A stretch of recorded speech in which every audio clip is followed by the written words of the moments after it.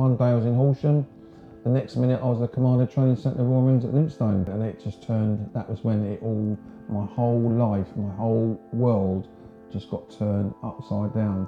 How it all just, that whole nice world stopped. And it's the hardest military training in the world, the hardest and longest military training in the world, bar none. There's a joke in the Royal Marines, they say, when you join the Royal Marines, they take your brain away. Yeah. When you finish the Royal Marines, they say, do you want your brain back or do you want the chunky watch? And I've got the chunky watch. So some of us were held behind. No choice, they just said, that, you guys can't go. But then an opportunity came up whilst they were all getting ready to go to Northern Ireland as a part of a small special unit. I served in Ireland and I had a very interesting tour over in Northern Ireland. But the upshot of it is when the guys came back, I then went down as part of a small team to the Falklands, doing something a bit special down there after the conflict. Yeah, no, people still losing their lives, there were still bombs going off. Not as bad as like the early 70s where it was horrendous, but it was still bad. And we heard a shout, get down to Exwick Lane. There's a pub down there, there's a bloke running around with knives trying to stab people. It got down there. By the time we got out to get our body armour out, he was upon us already. Straight away I pulled my weapon out and I just remember saying to this bloke, if you come in, you're going to die. If you come any forward, we're going to shoot you. Wow. That's the closest ever we would have got it. And of course Nick would have fired at the same time.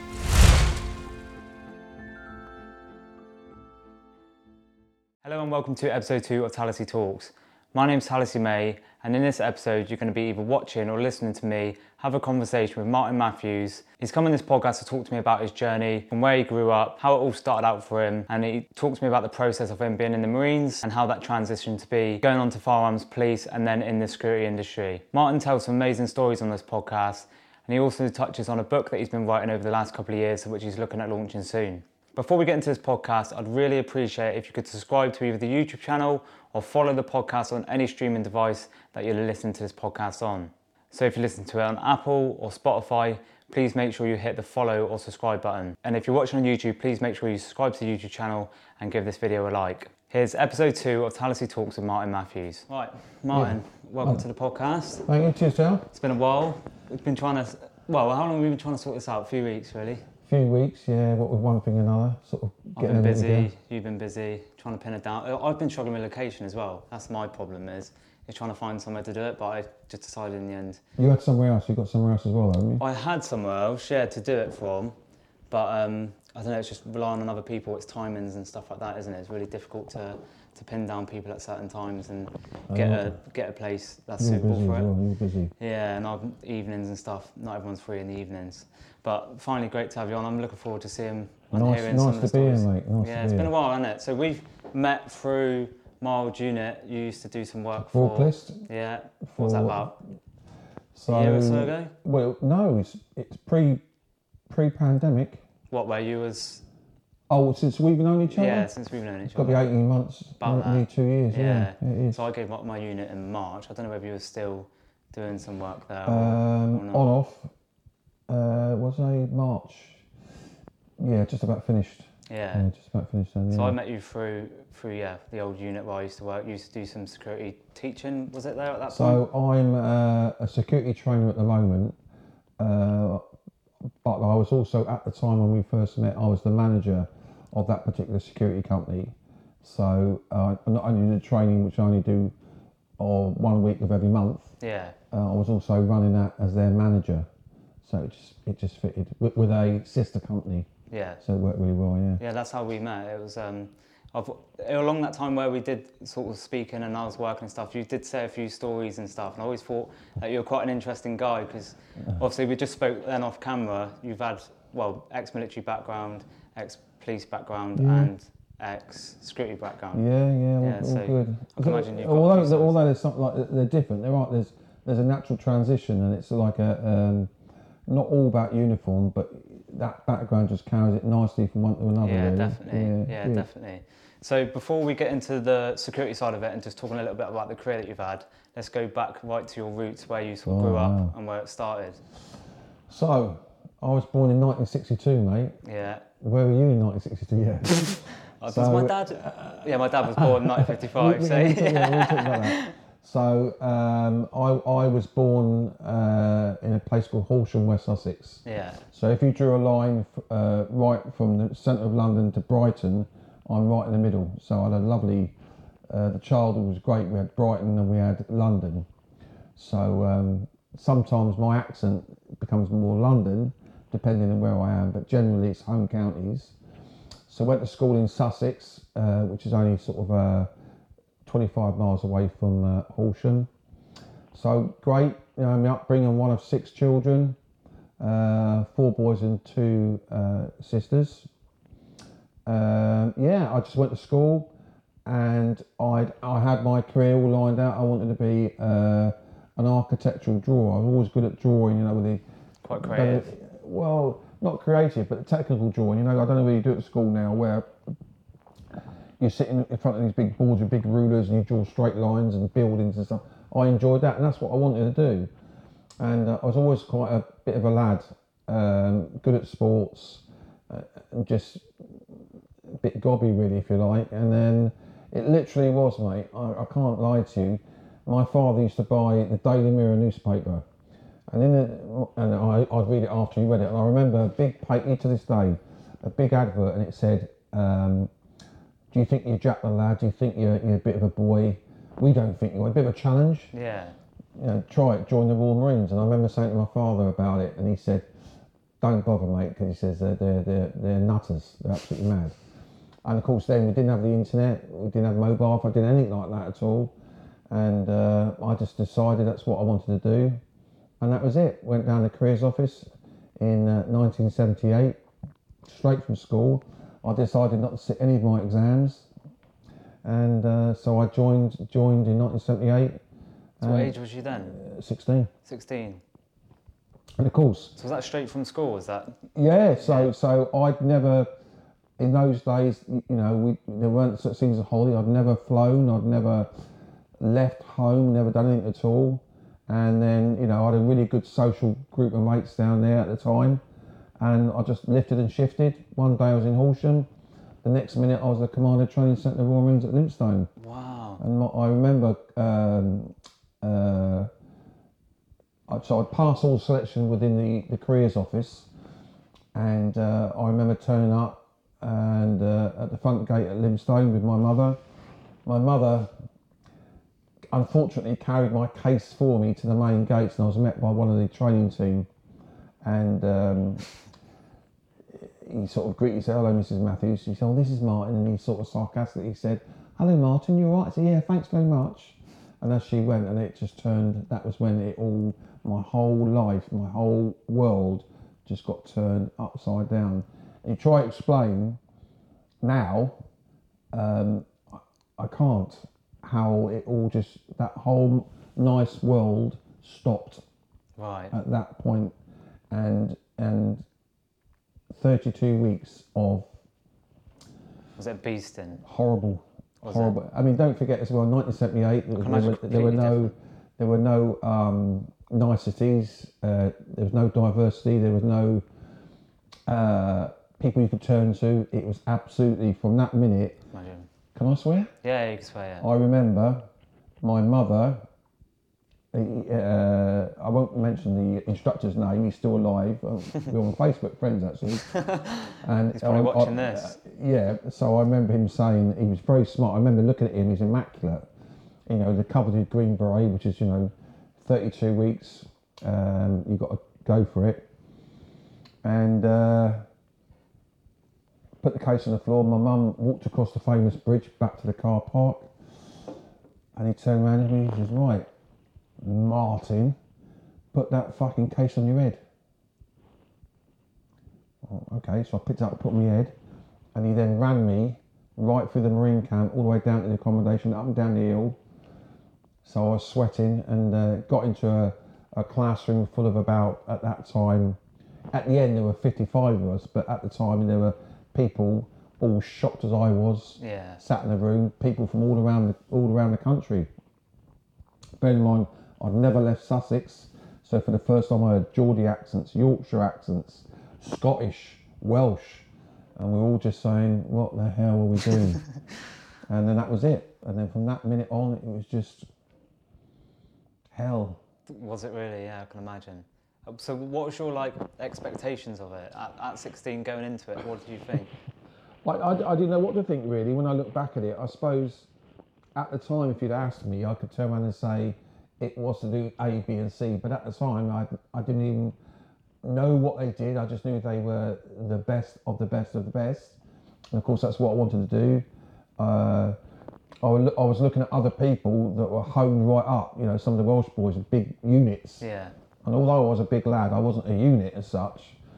And, saying what had they done to train for it, and I'm hearing them running across the beacons, and I hadn't done none of that. One minute I was, playing football regularly and doing sports to this, and they trained for it, and of course, nothing. And then, of course, there was no gentle feeding you into it. It was just straight in. Bosh. Yeah. So they sort of had a head start because they were. I don't know how they did it. Whether they knew people, but I didn't know anybody. So yeah, that was it. So no one in your family was from that background. No, my father had a bit of military service, but was injured. And his brothers had served during the war. Don't forget, I was born 17 years after the Second World War, so any military experience would have been from the Second World War. Yeah. So, and most of those people had passed away or were very old. So, I don't even know what got it. But there you go. And at 32 weeks, it's the hardest military training in the world, the hardest and longest military training in the world, bar none. I can imagine. But I didn't know that. See, so. So you've seen this advert in this paper, but probably glorified what it was. It's a challenge. Yeah. It's like you're good at what you do, and it's like somebody saying, it's like someone doing a podcast and saying, I've heard of this unit down in Devon doing it, they're not good. You rise up to it, don't you? Yeah, 100%. And it's like someone hit me with a wet fish.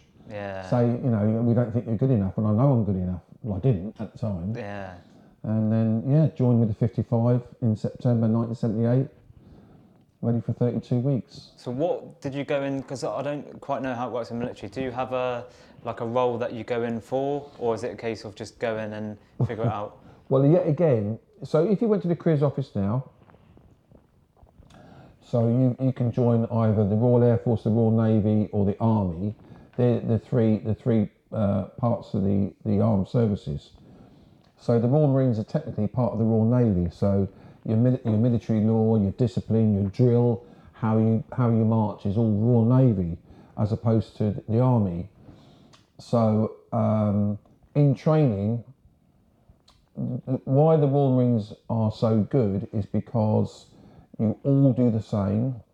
You all base at the Commando Training Centre, whereas, in the Army, if you're going to be a driver, you're logistics, so you go to this barracks. Yeah. If you're the guards, you go to this barracks. It's all different. Whereas all Royal Marines go to the Commando Training Centre, Royal Marines, and all the officers also train there. But the difference between the Royal Marines officer and a recruit or junior Marine, which is what I was, is that the officers have to do a little bit quicker, a little bit longer, a little bit faster. Yeah. But that the officer that's produced at the end of it, you'll follow him anywhere. Yeah, 100%. And that's the idea. And you just join as depending on your age, I don't think it happens now, but because I was at 16, technically, I can't fight in a war because I'm not old enough. But obviously at the end of the 32 weeks, I think I joined at 16 and a half, so at the end of the 32 weeks, I would have been old enough. You just go into it and just bash straight into the training. So your syllabus is there, and you've got to do it like everybody else. It's mad that you're 16 going into that. You can't even get 16-year-olds out of bed at the minute, and you're signing up to that for 32 weeks. I said to my son the other day, who's 21. I said, 22 actually. I said, at your age, mate, I've been in the Royal Marines for 6 years. So in 6 years, so that would have been 1984. I've been to Norway twice. I've been to Northern Ireland. It's crazy. And at the time, Northern Ireland was live. Was a war. It was live. Yeah. it was the only really regular operational deployment for anybody, you know, and it's bad. Yeah, I do. I listen to other podcasts and stuff, and there's some people that go on and talk about like some of the stories that they faced in like Northern Ireland and stuff. It was pretty tough. I mean, more difficult about Northern Ireland because the only difference between someone from Northern Ireland and me was the accent. How we dressed, what we listened to, what we did, where we went, the cars we drove, were exactly the same. All about religion. Crazy. Yeah. So yeah, that was it. And then I did my Royal Marines training. And I think out of the 55 of us, 15 finished. Wow, so 55 of you started on the week one? On day one, week one, I think it's right, 55 started. And if I remember correctly, 15 of us finished. Wow. So few, in fact, that to pass out, to make it monetarily worthwhile, we had to join up with another troop who also had lost loads to form another troop. Wow. 55 to 15, that's a huge difference. Huge difference. Was there injuries just mentally and... Everything. Yeah. What you're going to think about is where it's difficult. You can be as fit as you like. If you're fit and you train a lot, you need food, you need sleep, and when you're not getting that, you're not as strong, you're not as fit. But equally, it rolls. I was thinking on the way here how best to describe it. So if you imagine, think back in what you do. You think back on one of the days when you've been so tired, when you work, I don't know, 12, 14, 16-hour days. You finish and you think, so what, I'm going to go home. And someone says, no, Todd, you're not going home. You're going to work another 8 hours, but harder. So if I give you an example, I was at an Arctic, so I went to 4-2 Commando, which is an Arctic unit in Plymouth. And what it meant was within the Royal Marines, you have units specially trained to work in the Arctic, because then the threat was from Warsaw Pact, Russia, and that sort of over that sort of the Arctic Circle. So you trained. So pre-deployment to Norway where we trained, we'd go to the Brecon Beacons and do Wales to do mountain training. Yeah. And then we go to Norway, and the first couple of 3 weeks we learn how to ski. People think that's really, really nice. No, it's not. It's skiing on wooden planks, and then on top of you, they put the weight of another person. I think the weight sometimes became 7 or 8 stone, and skiing, but not just skiing 25 kilometres, 30 kilometres.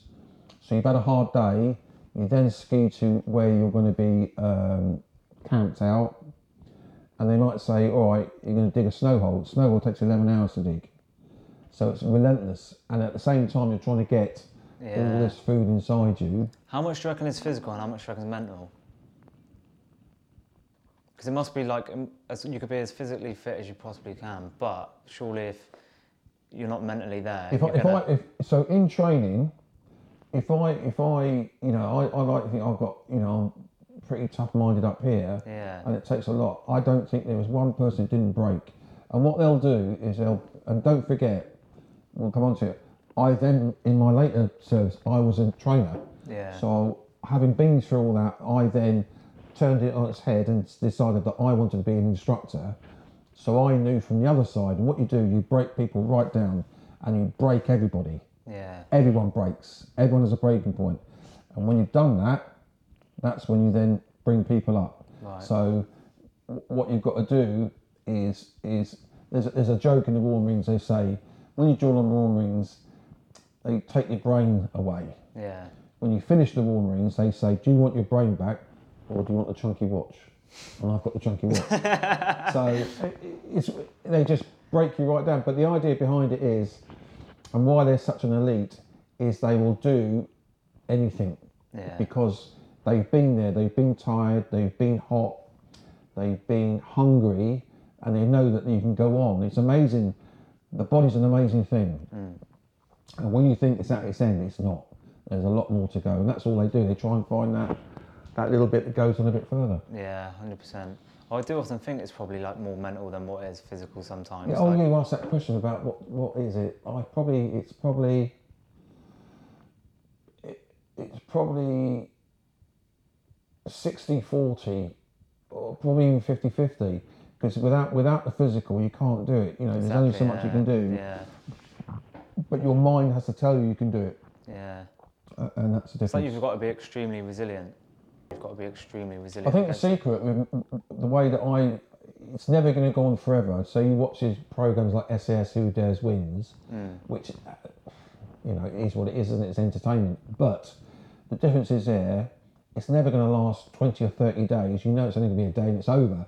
So when they do the interrogation, for example, it looks savage, and it is savage, but there's going to be an end to it, and no one's going to die. So, when you see him placing on the railway track and you hear a train coming to try and get information, no one's going to run over you, but you're so tired, you're so exhausted, you think it's going to happen, so you'll give that information, and that's why, that's what happens. That's different. As they'll try and play it to as real as they can, but obviously there's limitations to what they can and can't do. Whereas you in that situation, being in the Royal Marines or anyone else in the military, it's got the way that they respond to that is going to be completely different. It's quite interesting that. So the 32 weeks, you say? 32 weeks. 32 weeks. What was that like in terms of, so you would do 5 days on, 2 days off?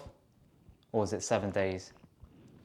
7 days? 24/7, 7 days a week. Really? Yeah. What about like going out then and stuff? Because you always hear these mad stories about people going to the pubs and stuff like that. Right, so it has changed. And it always causes. I went to the Remembrance Day the last Sunday. Yeah. And there were some guys there that I hadn't seen for 30 years, and they were there, and it was like a fellow ex-Royal Marines. And we were talking about it, and it's that the world changes and it has to change. I understand that. It can't be like it was. It can't be as draconian. And we all say, in our days, it was harder. Yeah. Because when you joined up, you couldn't just turn around and say, I've had enough, I want to leave. Bye. Or I'm finding this a bit hard, I need to do this. No. It was straight in at the deep end, and then the dates might be wrong, but I think you get to week 15, and so in my day, you never went out, you never, you didn't go out. Didn't let your hair down at all? No, not at all. And it was interesting as well, this is a true story. They used to encourage you to drink lots of tea and coffee, drink tea. And there was an element, I would have. Well, there was a peculiar smell, and bear in mind when you're on exercise, there were in these like heated containers, and you think it's probably the plastic, the heated containers, but it wasn't. It was bromide, and what bromide is a suppressant to keep down your manly wants, if you like. Really? Yeah. So that's what that's what the smell was. You drink loads of tea, but it's like a drug then, or something like that, was it? I've got to be careful. It's not a drug. No, it's just people will deny it. But I'll tell you, it's because if you've got, don't forget, at 16 or 17. You're getting to the end of puberty, your hormones are out for the your prime. You're at your prime, your animal instinct, isn't it? Yeah. But you can't have that because you don't have that luxury of a girlfriend or a partner or whatever it is. So they had to suppress it, and that's what they did. That's mental, isn't it? Somebody will watch us and say, that never happened. Yeah, it did. Yeah, I can imagine. Yeah. Completely different time. Well, ask yourself, you haven't been part of that, so you know what your feelings were. Well, you imagine that. So you're in a barrack room. I think I don't know if it's changed yet, but certainly I don't know, maybe 12 guys to a room, no privacy, toilets were all there. It's just the living conditions. But that, looking back, I can't remember ever getting. No. Never really get any sort of time out or... No, there was no time out. It was just relentless. So the amount of times you'd be eating your meal, at lunch in the canteen. So most of the time you're spent out and about. If you're not, you're in the training centre eating, and you ate like horses. You know, a table of 4 of you, demolished 2 loaves of bread. Just shocking what you would eat. I can't. I dread to think what you even was given for food back in them days. Oh, it's good food. Was it? But it was all stodge. So you know, your breakfast, your main meal was always a fried breakfast, and you'd have a bowl. I don't know, 8-10 Weetabix, and you'd have a fry up, 2 loaves of bread, bloody hell. 4 or 5 cups of tea, and bolting it down. Yeah. Like slurping it right down, because you just burnt it all off. Yeah. You know, as much as you wanted to eat, you just burnt it all off. But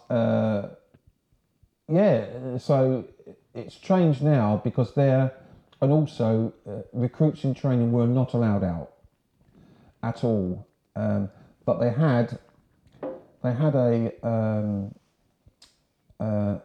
bar in the camp, and at a certain stage, I don't know which stage you were allowed to do it, but they would bus in. It sounded terrible, but it wasn't. There were buses that would come out from Exmouth with women on board, young girls, and they would go to the disco on the camp. It was all police. There was not, you know, I'm sure stuff was going on, but it was. Yeah. They would come out. I don't know how frequent it was, once a week or something like that on a Saturday. I can't remember. And you'd have a bit of a disco. They'd get back on the bus, you wave, and they'd go, and that was it. But other than that, no. And then I think it was on about week 15. The first time you'd be able to go home, and you went home for a long weekend, like a Friday through to a Sunday.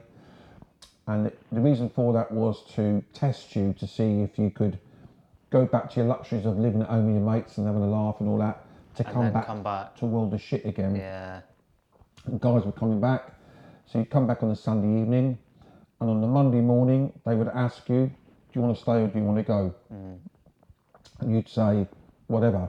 And I remember, excuse me, did I go home? I must have done, yes. So I had to go all the way back to Sussex, as did all the others go. Yeah. And I remember coming back and speaking to some really good friends, because at that point you'd been together for 15 weeks, you know, nearly 4 months. So you knew everyone really well. Yeah. And you speak to mates that you knew could do it on their heads, no trouble at all. And they're saying, I've had enough, I want to go. And you think, what? You'll breeze, you'd make an idea. No, I say, I've had a good weekend. And then you think, oh, what am I going to do then? But you had to make your mind up, and I decided to stay. And I saw to this day, I'd love to meet up with them, some real amazing people that would have absolutely been brilliant Royal Marines, but just didn't want it. That's crazy. Yeah, and you never saw them again. That's crazy, isn't it? They probably had the whole world at their hands, really, depending on what they went off doing. I struggled. What was against me was my height, because some of the stuff you had to do, I was very good at yomping. So that phrase of yomping, get a huge pack on my back, and I could put my thumb up my bum, I could, march all day. And I wasn't very, very good at running. But also, some of the obstacles you had to go through, like the small tunnels. Oh, yeah. The people like your size, you get on and you get through, but I struggled. And it was hard, so I had to work that a little bit harder. But some of these lads were like racer snakes. You give them, I used to watch some of them, heavy smokers. I didn't smoke. Heavy smokers, smoking like trains, and they'd run you off. Mental. Amazing. Yeah, but that's how mental. It was. And some of these guys left and never saw them again, ever. That's mental. What was your thoughts on when you went away for the first weekend? Did you, like, on your train back, say, was you like, yeah, I'm still going to do this? Or did you have doubts at that point, like probably what they did? I think I told my parents that I was going to stick it. My father followed my progress a lot. Yeah. And I remember I said, it's really hard. And he said, well, no one's going to force you, but don't ever, when you think don't ever stop something because you don't feel it's right. Then you'll always continue to look back. 100%, yeah. So, I think I remember now that Sunday evening speaking to people, and they're saying, I'm not even going to unpack, I'm going to go back home tomorrow. I'm saying, why are you going? And they said, but of course they all went, and I think even the training team thought, oh bloody hell, we've lost quite a few here. Some good people as well. straight back into it again. Yeah. So there was no sympathy, there was no empathy. That was it. And they said something like, "Those wankers have gone now. Let's get back into it." By the time you know it, you're straight back in. Straight back into it, and then you're thinking, "Have I done the right thing?" Yeah. But you know what? It's I did it. I finished it. I then, that day when you have your pass out with your coveted green beret, only 1% of people get it. Mad. And it's amazing. And my grandparents are there, my mother was there, the family was there, proud as punch. And they play you march off, and then that's it. And you've already been told where you're going. So already I knew that I'd go home for, I don't know, a week or something, and then I'd go to my unit, and my unit was 4-2 Commando, and that's when you're a trained commando, and you just get into commando life. So you must have been pretty proud at that moment of doing that pass out with seeing the family watching and stuff. Oh yeah, absolutely emotional as hell. You know, anybody that long 32 weeks. Yeah, long. Yeah. I remember I looked. I've got all my documentation. You have a booklet and all this, that your discharge papers, but it monitors your height and your weight. And I remember the drastic difference in height and weight from when I started to when I finished. And you could see that. And I remember in between, it would have gone down, but then towards the end of it, and towards the end of the training, you're getting ready for your commando tests. So everything you do is for that final week where you do your commando tests. Right. And there's no, you fail it, you're gone. You fail it. So all that time, you've got to do all those commando tests. What was the 7 sort test? What do they include? So you've got to do something which you've got to do 9 mile speed march. That's 9 miles in 90 minutes with all the gear on, which is road running. You've got to do a Tarzan assault course. You've got to do the endurance course, as you might have heard about, going across Woodbury Common. Yeah, I've done that actually. Well, there's nothing probably like compared to what it was like with you, but don't forget so each day you're doing a different Tarzan assault course, endurance course, the bottom field, a gym test, and then it culminates, the last day is your 30 miler. So that's 8 hours, 30 miles straight across Dartmoor. So there's not on the roads, it's all across Dartmoor. So if you've been up to Dartmoor, that's that with, I don't know what it is now, 27 pounds and a rifle or something like that. So the only way to get it in under 8 hours, you cannot walk. You've got to run it, because if you walk it, you'll fail it. What, run the whole thing, or as in one walk? No, so the only time you walk is severe uphill, but other than that, it's jogging. That's like tough. jogging. Yeah, that is tough. It's like going from here to Plymouth. Don't forget you got weight on as well. But running across country. Yeah, that is tough. And the only time you stop, there's a stop midway where they give you a pasty, but you literally is, and you're off again. Was these tests going across over a period of a week then, was it? Like, was it a few days? All those days? tests is Commando Week. So I remember my father had my mother and father had a list of the Commando tests. And obviously, there are other things you test during training which are not part of the Commando test, but there's lists. So as I did each one, I'd ring up. And in those days, it was a 10p phone box. It wasn't mobile. And you'd ring up 10p coin, a big queue of people behind you. Yeah, Dad, I've done the 9 mile. Well done, son. Tick. Phone goes. Tick it off. And that's all I had to do. Tick it all off. It's mental. You don't even think about stuff like that either. Like, no. Not even being able to have a phone just to like. No.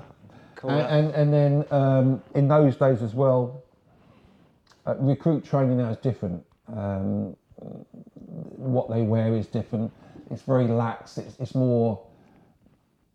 They're not trying to make this big, that's a Royal Marine recruit and that's a civilian. They're trying to merge. So you'll very often see them in town. They're wearing jeans and t-shirts. Unheard of in my time. You used to have to wear a blazer or a suit jacket, tie, shirt. You used to have on you all the time a hanky and a 10p piece. The hanky was because you might need it for something, and a 10p piece always to make the telephone call. Wow. Always. And then when you were towards the end of training, you were allowed to go out into Exeter and occasionally into Exmouth. You used to go up to the guard room, big queue of you. You go and you used to have to report, say your name was, and you used to have to request to, because it's naval terminology, say Corporal I am P038005P, Recruit Matthews, wishing to go ashore. He'll say, where's your hanky? Here's your hanky. Where's your 10p coin? There's my 10p. Where's your ID card? He'd look at you, and if it wasn't good enough, he'd just, no, you can't go, and that was it. Wow. So if he was in a particularly bad mood or whatever it is, you weren't going out. That was it. Wow. And you can't turn around and say, well, hang on a minute, gone. That's crazy, isn't it? So that allowed you to go out for the day, was it, into like Exeter or wherever? Never the evening. Yeah, you wanted to go shopping or something like that. But that was after week 15. Right. Yeah. And even then, some days you weren't allowed because so you couldn't go out on nights, like go to the pub or anything like that. No. That's mad. No, go to the pub. You see it now. Like you see, it's completely different now. There's a lot of trouble. There's a lot of bad rep, isn't there, with military and going out and stuff. Yeah, obviously I'm pro Royal Marines. The Royal Marines get wound up, but I know, it's that's the way, isn't it? All the girls want to go out to the Royal Marine, don't they? So, yeah. The civvies don't like it, but no, that's all it was. It's all changed. Still, the Royal Marines are the best of the best, 100%. Yeah. But it's not like it was. I think a lot of things are like that, though, aren't they? Everything's been sort of like, I can't really say it, but watered down as such, in a way. But I suppose they've got to comply with all of the rules, regulations, and keeping people happy and stuff like that. Has it got to be like this, though? I don't know, has it? Yeah, well, I suppose that's the question. Does it have to be like it? I mean, you want the best of the best to be out there defending the country and stuff, and if they are watered down... Yeah, and of course you've got a lot of... a lot of the regiments now... Just have a look at your microphone. Let's just put it up. There you go. Is that okay? Yeah, spot on. Sorry. So a lot of the regiments and that now are all trying to bring their levels up, because historically in my time there were some regiments or battalions that weren't as good and you knew who they were, but now everyone's got a really good. Yeah, a good thing. Yeah, so it's good. So a question that I've got to ask is, how much was you on at that point, salary-wise? What was you sort of getting paid? Oh, remember? Blimey. Well, can I remember exactly how much it was? Shocking. In those days as well, you got paid in cash, and what you'd have, you meant a brown cash envelope that you'll see where it's got 10s, 20s, that sort of thing. Yeah. So the money would be fanned out. So I want to say £17 a week. I don't know why. So, and old money as well. Was that a lot of money back then in terms of like for the you age? never spent it. So you saved a lot. Yeah. I didn't save any of it, because when you did, when you had the opportunity, because you're down the naffy all the time eating chocolate. You're eating down there's it's a legendary place called Dutchie's, and what it is a trailer. It was a little trailer then that would cook beef burgers, chips, crap really. Yeah. And it was run by an ex-Royal Marine called Jim Holland, called Dutchie's, passed now, bless him. And then subsequently run by his boys. And the trailer, as time went on, got bigger and bigger and bigger. But every evening it was there, open up to the early hours. You'd be down there buying just gargantuan amount of rubbish. Burgers. I remember when I was in training, I used to like mushroom burgers. So a plain burger with mushrooms on top with onions, with chips, just get it down your neck, mate, with chocolate milk. But no, so that stuff you used to have to buy, was it? Yeah, you used to have to buy it on top of that, but that's where your money went. Or you go down the naffy, which is like the military version of Spar, if you like, or co-op, and you just go down and just eating the naval terminology is nutty. So anything to do with chocolate, sweets is called nutty. So you go down, someone will say, oh, Tal, I'm going to the shop to get some nutty. Do you want some? Yeah, give me some stuff. So you go down and get chocolate. And all you're doing is eating all the time. It's probably needed the energy, all the stuff that is. So the money would, the way you'd get paid, you'd get fed in outside your accommodation in 3 ranks. There'd be a pay clerk at a desk with an officer with all the packets there. And he'd say, like Tal, you go salute, say who you are. He'd give you the envelope, which is open, but your money's fanned out like a fan, stapled, so you could count it. And you'd count it. Thanks very much. Go back in, and that was it. That's crazy. But it was. I want to guess it was, for some reason, £17. It might be even less than that.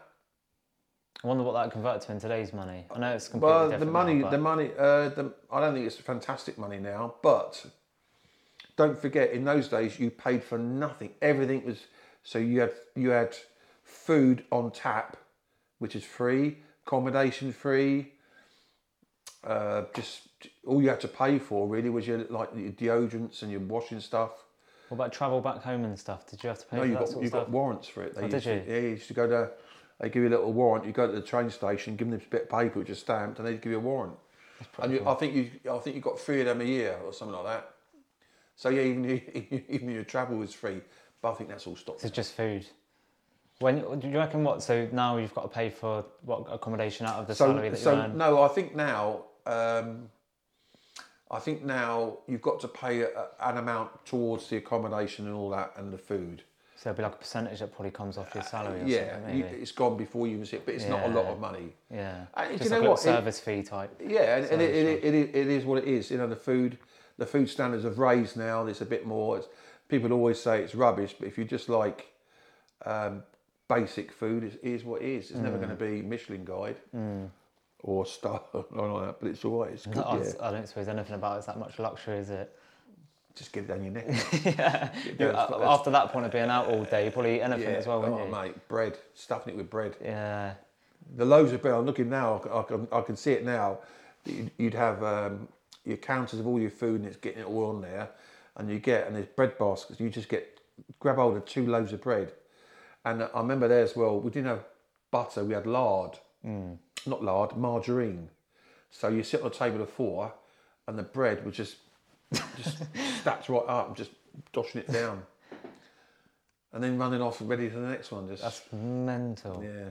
So you passed out after about 2 weeks. I went to 42 Commando, which is in Plymouth. Did you have much of a break in between passing out and then going? A week. To that? A week. Yeah. Literally. So I went home for a week or something, and then straight to Plymouth.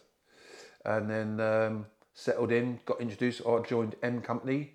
Any lads from your training? Yeah, several. Not a lot. A lot went to 4-5 Commando, which is in Arbroath, Scotland, just because that's when they were needed. Some people went into specialism. So within the Royal Marines, you have what's called a GD Marine, which is just a normal Royal Marine. That's it, general duties. But you can specialise. You need clerks. You need signallers. You need chefs. So some people were what's called pinged, i.e. against their will was said, you've got to be a clerk. Right. You could be a driver. But there are some people that might have had something, that might wanted to be a chef or might wanted to be a clerk. And you were asked through training, did you have any preferences? And I was very fortunate. I went as a GD Marine. So I just became, they call them a grav, is what they're called. And you're just a Royal Marine, general duties. Some guys joined, some went on special courses straight away. Different units, there was 40, 42, 45 at that time, or commando regiments. So lots of places you could go to, depending on what the requirement was. And then I got introduced to M Company, and that's it. I stayed with M Company. So nothing was going on really. It was just a bit of... what year was this? So that would have been... I joined M Company in 1979. So it would have been 1980, I was there. And then obviously the Falklands, 1982. I was home at the time, on leave, out on the piss. And I remember coming back, my dad woke me up in the morning and said, the police come around here last night. I said, oh, no bother was I? He said, no, he said, they've got a travel warrant for you, you've got to go back to camp. I said, why? He said, oh, they won't say. So I had to go back. So they're back down to Plymouth? So what I remember is going to, no one knew, there's nothing in the news at the time. I went to Paddington train station and it was devoid, it was empty of everything but armed forces. And there were signs, Plymouth this way or whatever it is, and you got on a train, and I remember saying to someone, what's happened? And they said, oh, some Argentinians have invaded an island called the Falklands. I'd never heard of the Falklands. I thought it was off of Scotland, little Orkney Islands. Everyone's the same. And we all thought, oh, by the time we get back to barracks, it'll be done. Little did we know. So we went back to our company lines. I got back to M Company. And when we got into the camp, it was just like all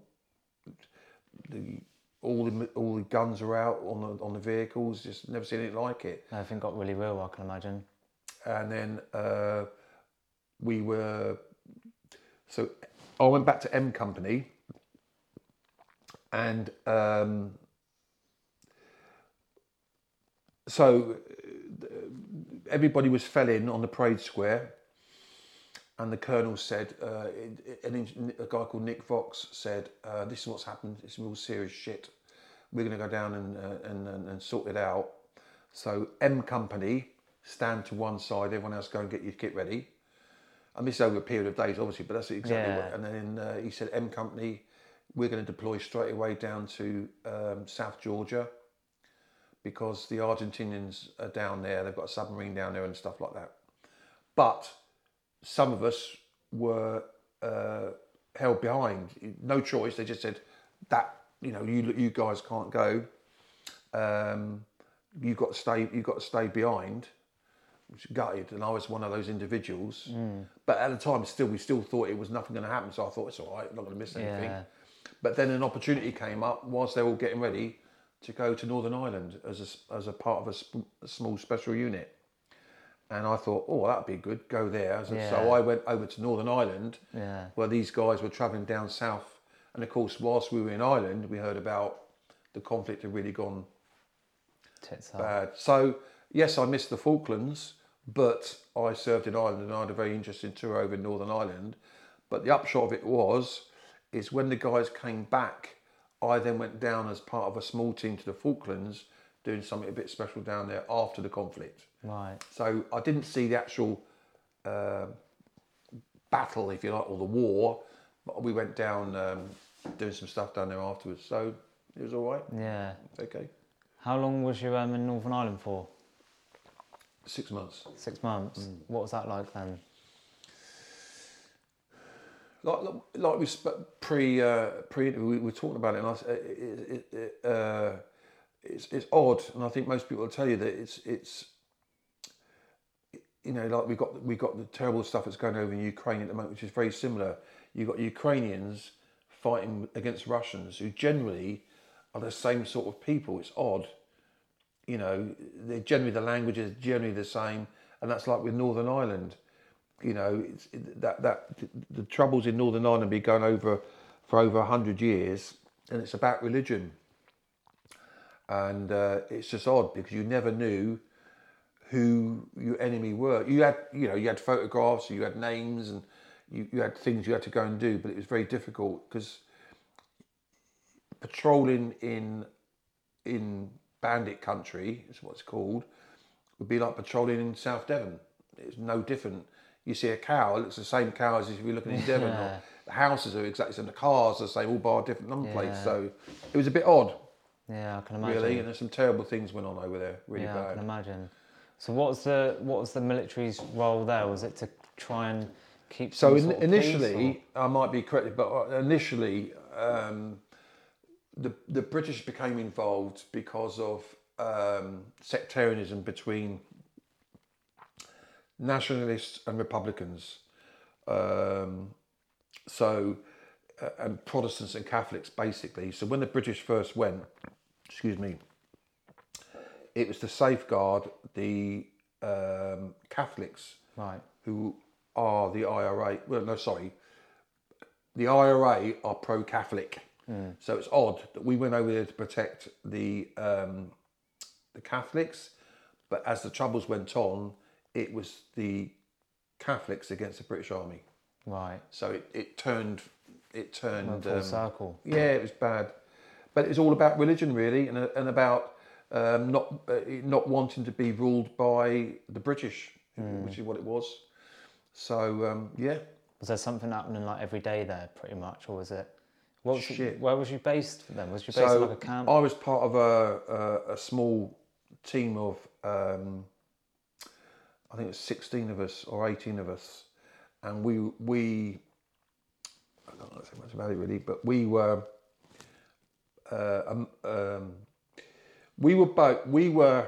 based in the cargo area of a ship based over there. They've got locks, right? Inland waterlets, big, huge, great, look like huge lakes, massive, great things, and which are fed by the sea. And there was an abandoned, it wasn't used, big fishing boat, and we lived in the cargo area had been done, and we moved at night, so no one knew we were there really. So, and then at night we'd come up and do bits and pieces. So it was interesting. Can you talk about any sort of things that you get up to or got up to at that point? Yeah, it's just just you're basically out there. You worked on intelligence.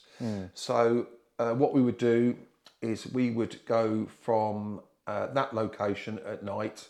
We would go to a land base, and it always changed. We could go anywhere within the province, and we were based really around Londonderry, which is pretty shit place to be really. A lot of trouble's going on, and we would go into a UDR, which is the Ulster Defence Regiment, or the RUC, which is the Royal Ulster Constabulary. They are the police and the military branch of the Northern Irish, and we would stay in their buildings under cover of darkness, if you like. I'm not trying to be secretive. I don't want to say too, but it's just. And then we would go out at night and just go to addresses or intelligence gather. So we'd go and sit up somewhere. We set up road checks. So we'd go out. We had special Land Rovers that we would go out, 2 Land Rovers. We set up a VCP vehicle checkpoint, lay an ambush, stop a car, turn it over, check the intel, and then just deal with it. Wow. So what was you checking the cars for? Was it like bombs and all that sort of stuff? Anybody, guns and... more notable individuals that are known or that we need to find out. What was interesting as well is the biggest ingredient over there for the explosives, and that was when IEDs, improvised explosive devices, were started to be used as homemade bombs. Yeah. And what they used to use was fertilizer. So what we try and do is we'd work our way into farms unnoticed and check to see, because on the back of a fertilizer bag it will tell you the amount of, or what the ingredients are in that, and if it's above a certain amount, you know that could possibly be used for an explosive. IEDs and stuff. Yeah. That's mental. Yeah. So I can imagine you've seen some stuff out there, and it must be pretty sketchy being on one of them vehicle checkpoints and not knowing who's coming up. I remember once, because they're very quick, because obviously people talk, and there are sympathisers with the people who are there to combat, if you like, and if they saw you, they would quickly make a call to say there's military on that road, and obviously they try and keep one step ahead. So there are a lot of culvert bombs over there. Culverts are the water, the tunnels that go under the road for water, or to go. And what they would do, they'd put these bombs under the culverts, and they'd wait with a command wire for ages sometimes for a unit to go over it, and they detonate it to blow everybody up. So we'd have to check culverts and things such as that. So that's crazy, isn't it? If they knew that that's a particular route that's used regularly, they'd put a bomb under the culvert. And 2 guys or 1 guy would be sat maybe half a mile away with a detonator, with a command wire, just waiting for a unit to cross, and then try and detonate. So it's all trying to fight that off, really. So you're basically waking up every day, working every day, not knowing, you're walking into the unknown, really. Yeah, but what you've got to forget, Tal, is that is what you hear it a lot. That's what you're trained to do. Yeah. And everybody wanted to go out and do it. There was nobody saying, oh, everybody. You'd wake up in the morning, you train. So if you train for it, it's what you want to do. I can't explain it. Did it give you a buzz? 100%. Yeah. Every day. Yeah. Because as long as you put into practice what you were trained to do, then it makes the job easier. Everyone knows their role. You all had a particular role. You all knew. Some people had different sort of weapons, and that's what their role in doing that was for. So you just trusted. You never had to think. Everyone knew what their role was. Yeah. Come automatically as well. Yeah. How many of you were in a team? Say again? How many of you were in a team? So I think there were 2 8-man teams there, if I remember. Funny enough, one of the guys passed away recently, suddenly, and one of his relatives put a Facebook post up to say, "Oh, Taff's died," and I thought, Taff? And when I realised it's a guy had been in Ireland, and I had a photograph whilst we were training for this particular role, and it was his 21st birthday. And there's a picture of all of us, the whole detachment there. You'll have to send me that and I'll put it up on the screen, if you can. Yeah, I will do. And there's a picture of Taff Johns with the birthday cake, 21 years old. Wow. And the guy that put the post on Facebook didn't know that existed.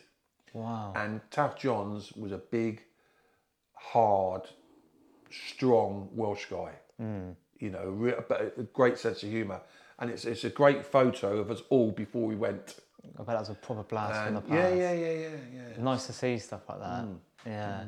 So, what was it like? Did everyone get along in that team of 8? You could rely on everyone. You know, you fall outs. You have fallouts. It's like everything else. When you're under pressure, but you can't afford to. You can't afford to carry that on. You need squashed. Done. But also, you had good bosses. So, like the corporals, we had the sergeant and the lieutenant. They all knew, so they'd jump on it quick. You can't afford to have ill feeling. Right. Can't work like that. And because bootnecks, Royal Marines all work well together. Yeah. The thing is as well, when you're in that sort of team environment, it's not like you're playing football with each other for 90 minutes and then it's done at the end of the day. You're with each other probably 24/7, sleeping next to each other. You've got to get along, really. Because one bad apple in that group can have a massive impact on the rest of you guys. Morale is big. Yeah, 100%. And a lot of it, all same with the police, black humour. Black humour is making a joke out of it in a really bad time. Yeah. Helps. You find that, yeah. I still use it now, black humour. Yeah. People sort of say, really? Yeah, you've got to do it. Yeah. You've got to do it. That's a difficult one, isn't it? Because at the minute you've got to be so careful.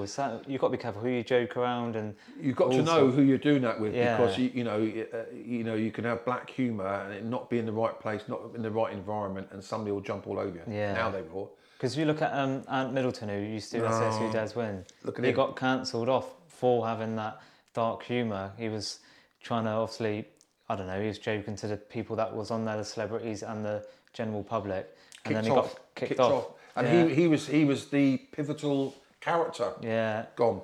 Yeah, wiped straight out. Yeah. Because he also done a expedition with a few people. And he was the same on that, but yeah, no one liked it. No one understood that. It's and I've seen a couple of podcasts with Ant where he's had some real demons. He's dealt with some real demons. If you look at his childhood, they say with people that go to like the extremes, like with the parachute regiment, or the Royal Marines, or the SAS, or any special forces, 9 times out of 10 they're running away from something. Yeah. Now, I don't think, it was a challenge. But if you look at some of these people, especially now... It's like a distraction. Yeah, if you look at all the DS on Who Dares Wins now, all of them got post-traumatic stress, all of them got depression, some of them tried to take their own lives. And you look at it and that's their way of combating what they did, or how they felt. So, it's like a distraction that some people use, like overwork or be extra busy in whatever field they're in as a distraction from what they're actually running from. Yeah, but I do think that with that Ant Middleton thing, he said the same about dark humour and stuff. But I think it's a very military type thing, which we've all got dark humour. And don't forget, he's an ex-bootneck as well. and was it Ant or one of the other ones? They not only did SAS, they did SBS as well. Yeah. You know, which a couple of them did. Yeah. Yeah. So in my era, the only people that could do SBS were Royal Marines. You never had. But now you don't join the SBS or SAS. Now you join Special Forces, and you do the same training, and then at such point you say, I want to go SBS or SAS. Yeah. And the cap badges all changed now, so Yeah. it's still hard. Yeah, Really I can imagine. Yeah. But you found that the dark humour, the black humour was the best way to get yourself, I suppose, making the best out of a bad situation. And to have a joke is probably the best way to do that. Banter. Yeah, 100%. Yeah. And everyone was on the same page and stuff like that at that point. 100%. So, come the end of the 6 months, coming up towards the end of the 6 months, what point did they say, right, you're coming out of Northern Ireland now? Did it get? You knew it. You had a date. When you started, you knew. Did it improve by that point, or was it improved by that point, or was it just ready for another team to go in and take over? As we left, another team would come in. You work alongside each other for a couple of days, and then you'd go and they'd stay. Right. And there were, in that particular thing I had, there were two teams. There was one on that location, and there was another team at another location. So, it all changed, and it was good though. It was. How was Northern Ireland when you left it then after the 6 months? What was the position of, or the situation? What was it like at that point?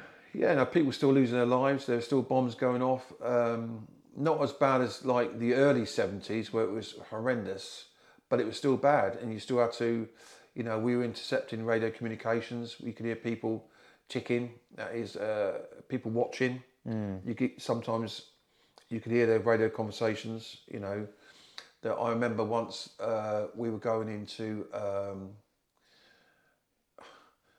Warren Point on boats, really, really quiet. It was a busy Saturday night in Warren Point, so it's a lot busy, but we were just going in the boats, and we intercepted a message.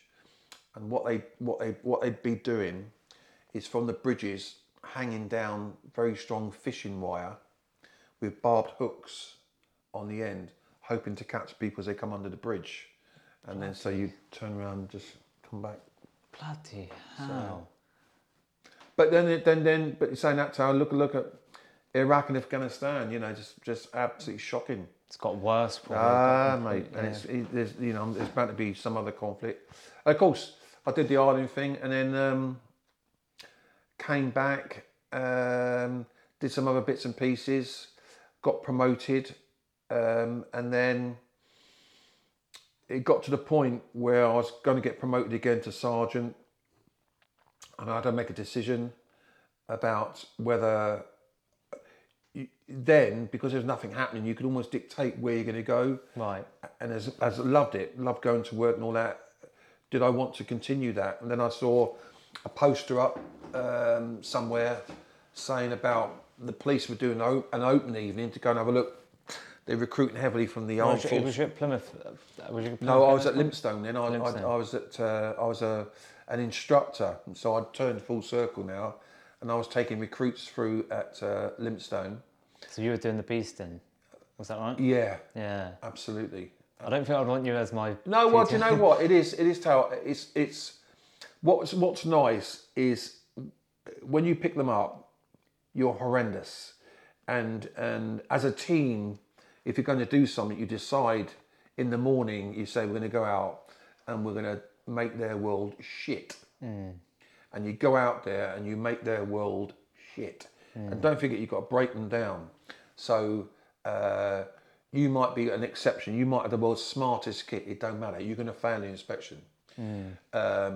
Sometimes we'd even come back in after we've beasted them and said, oh, recruit Smith, his kit was immaculate. Yeah, and you're saying, oh, I felt awful, the fact that I had to beast him. and you'd say like...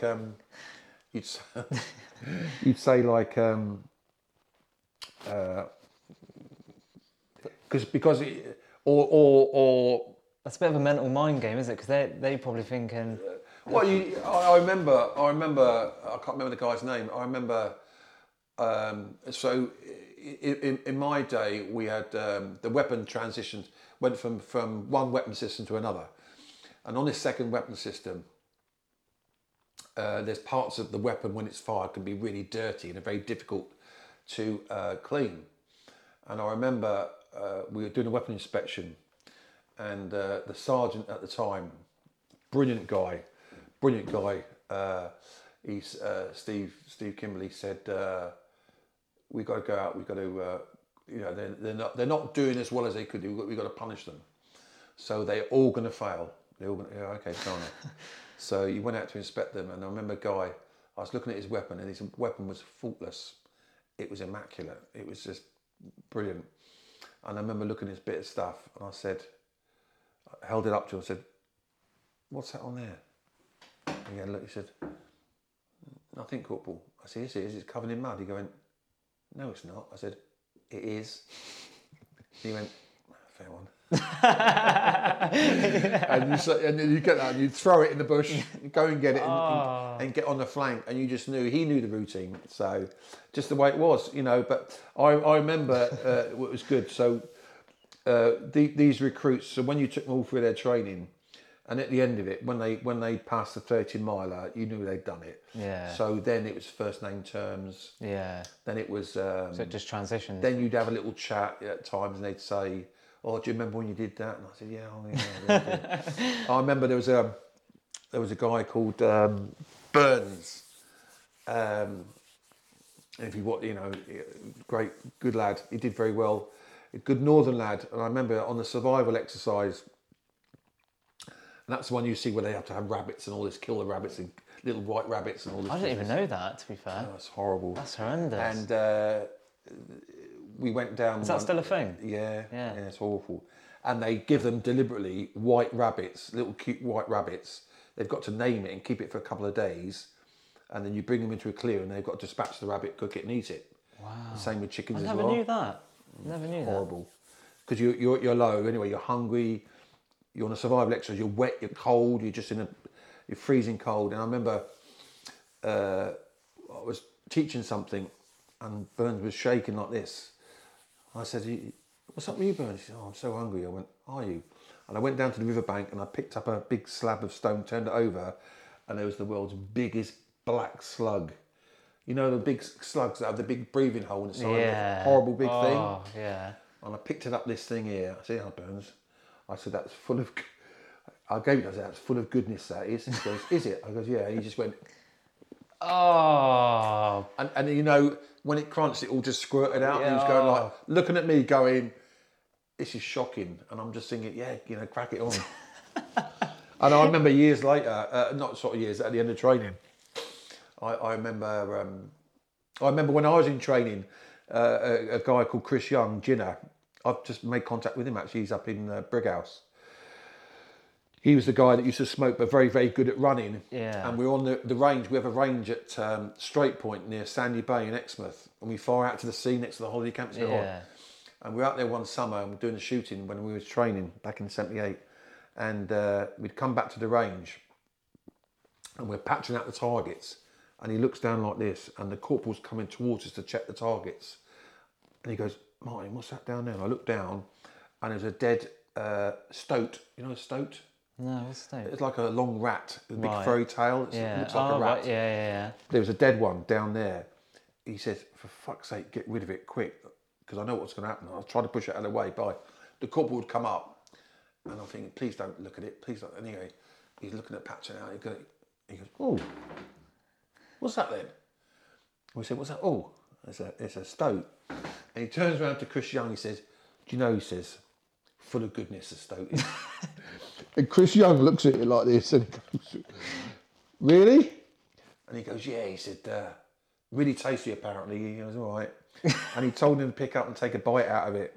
And I remember I was watching like this, and I'll get, Oh, I've been no good with that. So So that's where you picked that up from, that old saying of "full of goodness," and then you end up using it full of years goodness, later. Have the slug. Yeah. Well, it's not full of goodness. No, Is it's just, that is it. Yeah, so it just turns around. But there's you're not going to die of food poisoning, and technically you can eat anything really. So it's just one of those things. Could you develop relationships come the end with your? Yeah. So recruits? guys, I took through training. I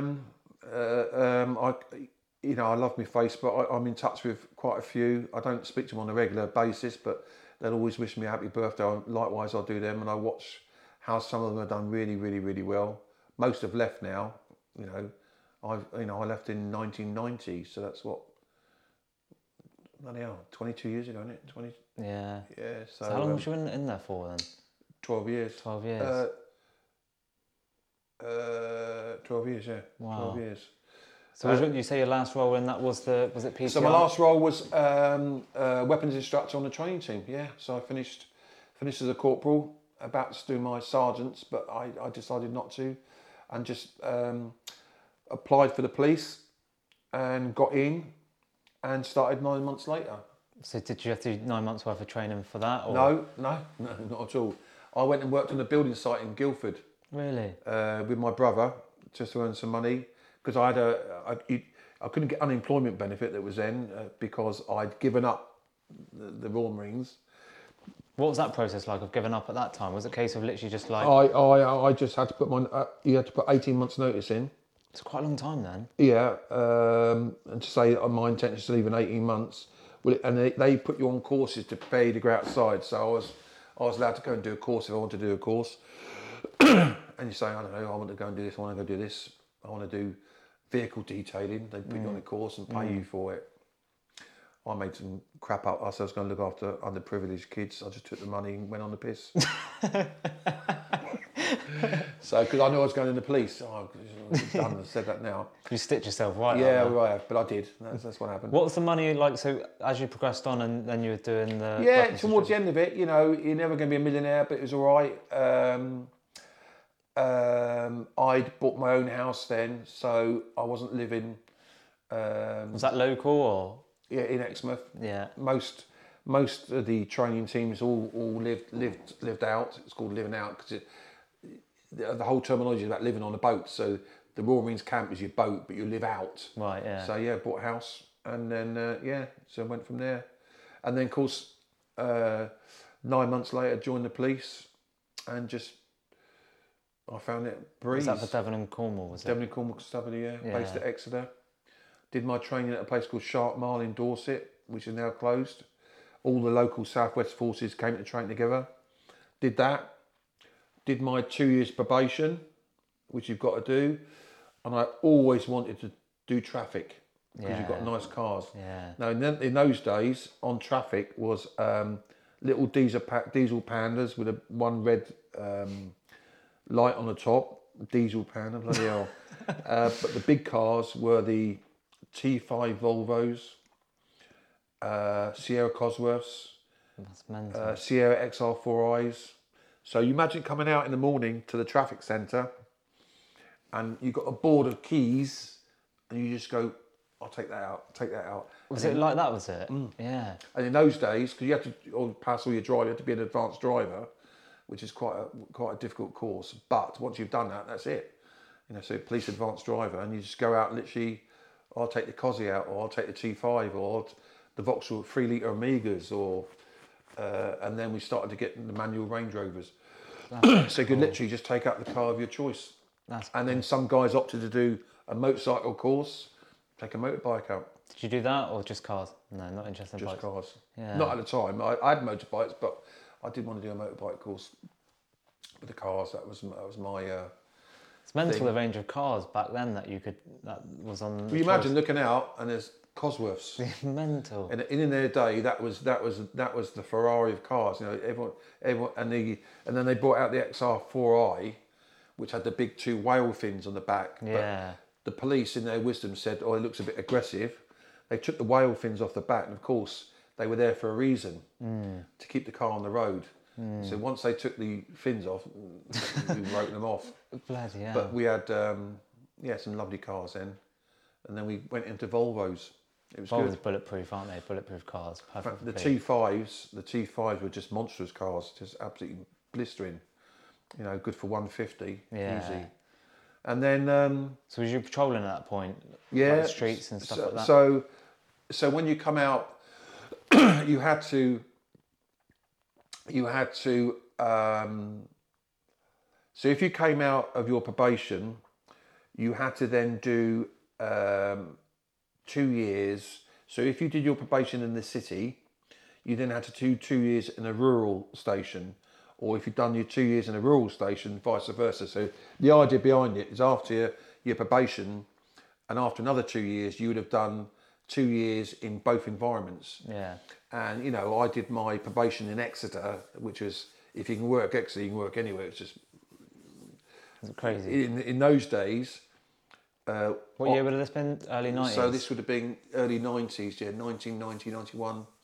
You had a Saturday night or a Friday night, blimey, 15 police officers, 2 inspectors, 2 sergeants.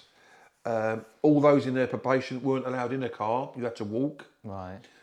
All the cars were double crewed, and you had 2 incident cars. So amongst each section, you had 2 cars which were double crewed Sierras, 2-litre Sierras, and that was what you always aimed to do. That was they were like the, you've seen the bill, haven't you? Remember the bill? Yeah. That was the one to get on, and I got onto that, and then obviously as a result of that, then I had to go out. After my probation, I had to go and work at a place called Seaton. Yeah. Have you seen Hot Fuzz? Yeah, I can imagine. So Hot Fuzz is exactly what Seaton was like. So I went from being I love a massive thief, one of my favourite films, a massive thief taker to going out to Seaton. And I remember turning up at Seaton police station on the first day, ready to go. And the inspector, bless him, Mr. Cook, a lovely man, was at the desk with his pipe and his slippers on. And he sat me down. He said, he knew all about me. He said, things are slightly different here, just like Hot Fuzz. Yeah. And I remember going down to the cells. The cells were just full of... They were collected for charity at the time, and the cells were full of charity stuff. And I said, where do you put your prisoners? Oh, we don't have prisoners here, boy. And that all the officers would go home for dinner, lunch, leave their kit in the police station, drive home for dinner. That's the way it was. Everyone did it. And then... the polar opposite to what probably Exeter was like. Exeter was probably filled with people in the cells. It's mental. But I as soon as you said Seaton then, though, I was thinking, I can't imagine it to be that. But at the same time, coincidentally, at the same time I went to Seaton, a very, very good friend of mine, Matt Rocky, who I joined up with, went to Axminster. Right. So at night, we would join up together, Yeah. and we'd go around causing chaos, nicking people all over the place, because we were both the sort of similar sort of mindset. Go and get the baddies. And there's a lot of baddies out there, a lot of drink drivers getting away with it. Yeah. Was that a thing back then, though, like drink driving and stuff? It was. Massive. But could you get done for that? Yeah, you could. I didn't know what the laws and stuff were like. We just set up on the A35, and then in them days, I think we had the laws. Pubs closed at 11, so I think driving after 11, give it a pull. You're done, mate. So, because it's the way it was. And of course, that main A35 route, when you talk about cross-border crime, they all go up and down that road. Yeah. So we just sit up there and we just... What other sort of crimes were quite rife at that point then? Was it mainly like your anti-social behaviour? Burglaries were massive. Yeah. Yeah, I do hear on the podcast and stuff, I hear stories of people, burglary back in that time was rife, wasn't it? Burglary was massive. Some of the big estates, burglary was... Even the banks and stuff, I suppose. Even the bank robbery. What age was that? What year was that? Banks, Christ, that was back in the 60s, 50s. Oh, was it? It's a long time ago, yeah. No, it was more... What was the crimes? Public order, fighting outside discos. Because out at at Seaton, you've got that nightclub. It's called something. There's always trouble outside there on a Saturday night. You're always outside nicking someone. But then don't forget as well, you then got that mindset where if you nick someone, you've got to take them to Exeter. That's you written off for the night. So what you generally did is sort of arrest them and de-arrest them to come into the police station when it's convenient to you. Yeah. So if someone's broken somebody else's nose or had a bit of a fight and you could deal with it, you sort of nick them, get them home and then deal with it 3 or 4 days. Yeah. But it was good. You met some lovely people out there. Met some really, really nice people. Had a chance to think about what you want to do, and that's when I decided I want to go on to firearms. And I had all those skills. And at the time, armed response vehicles were being talked about being started. So I applied for traffic, got onto traffic, did my advanced driving course, passed that. So I'm an advanced driver, which is what you need to be on armed response vehicles.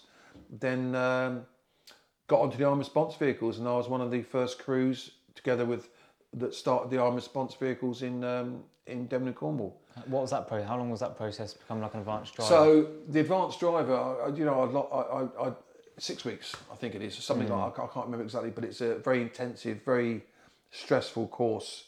You know, you go out in a car with 2 other students and an instructor. You go out in the morning, you don't come back till 4 o'clock in the afternoon. You're driving absolutely at the max. I can imagine. So we'd say, for example, our routine would be to we're going to have lunch in Salisbury. So you set off from Exeter and you'd each take a part of that journey, either going out or coming back. And the idea behind it is to treat every vehicle in front of you as a target. So you've got to safely overtake that vehicle. So you've got to, within reason, your 30s and your 40s and your 50s, stay within. But as soon as the old unrestricted side, you give it full Monty, give it full bollocks. So when you're doing that all the time, and also you've got to give a commentary. Right. So it's very difficult at the best time to drive fast and safely. When you see these programs, it annoys me. You see some of these police programs where you'll have a pursuit going on. I hate them calling it a chase, not a chase, it's a pursuit. And where they say, oh, look, they're getting away. It's only because the police officer's driving fast but safe. Anyone can drive like a dick. Yeah. Anyone can drive. I mean, you've driven nice cars. Yeah. Anyone can get in there and put your floor to the pedal, you know. But I'm happy that I can go out and drive as fast but safely, which might mean I'm not taking the risks.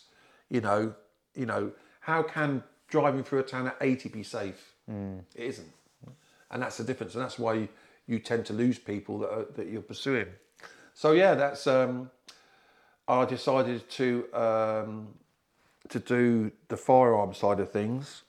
So I did my basic firearms course, which was, I can't even remember how long that was now. But that's the difficult thing about basic firearms course. It's all pistol related. So although I'm very apt at weapons and I found it easy, if you're not used to firing a pistol, it's a very difficult thing, because with a rifle, you know, when you're using a rifle, it's quite steady, isn't it? Yeah. But with a pistol, there's a lot of movement. Yeah. If you don't hold it correctly, it's very easy to miss. I can imagine, yeah. So the transition for some people it's not good enough, so they were unsuccessful. But no, I did it. And there's a lot of military background going into firearms. Lots. They probably preferred that, though, I can imagine. No, I mean, the course was there. You either passed the course or failed the course. A lot of military guys failed it. Again, because it's that transition. Yeah, 100%. So a lot failed, but you just have to pass the assessments. So we did the basic firearms course, and initially, this was pre-armed response vehicles. All your weapons were kept in a police station. So you'd be out doing your policing, but you're an authorised firearms officer. Yeah. If a job come in, you've got to go back. You've got to come back to the police station. The inspector opens it up, dusts off your gun and gives it to you, and then you go out and do your job. And then and you never had things such as overt firearms. It was always hidden away, always. And initially it was revolvers. Then we went on to Glocks, which by far, you know, fantastic, which are the automatic pistols. But with the armed response vehicles, initially we had to do an assessment. It was decided Range Rovers.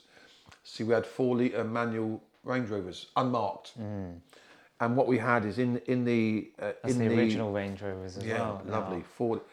And they would have been on R plates. What was that? 96, 97. Yeah. So we had the 4-litre manual Range Rovers, which I will say were bulletproof. Never much went wrong with them.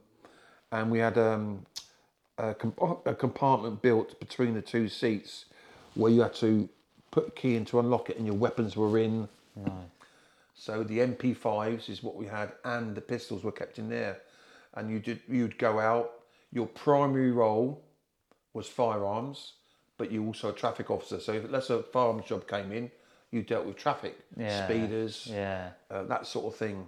What sort of jobs were they then that required firearms, like in that So the period of correct time? terminology is anybody who is armed or so dangerous that they cannot be physically restrained without the use of a firearm. So it would be someone who's got a weapon, someone who's got like a knife, or can't, that a normal police officer couldn't deal with it. Because don't forget, this is pre-taser, pre-baton. So these were actually fully loaded guns then at this point. Yeah, 20 rounds. Wow. 20 rounds.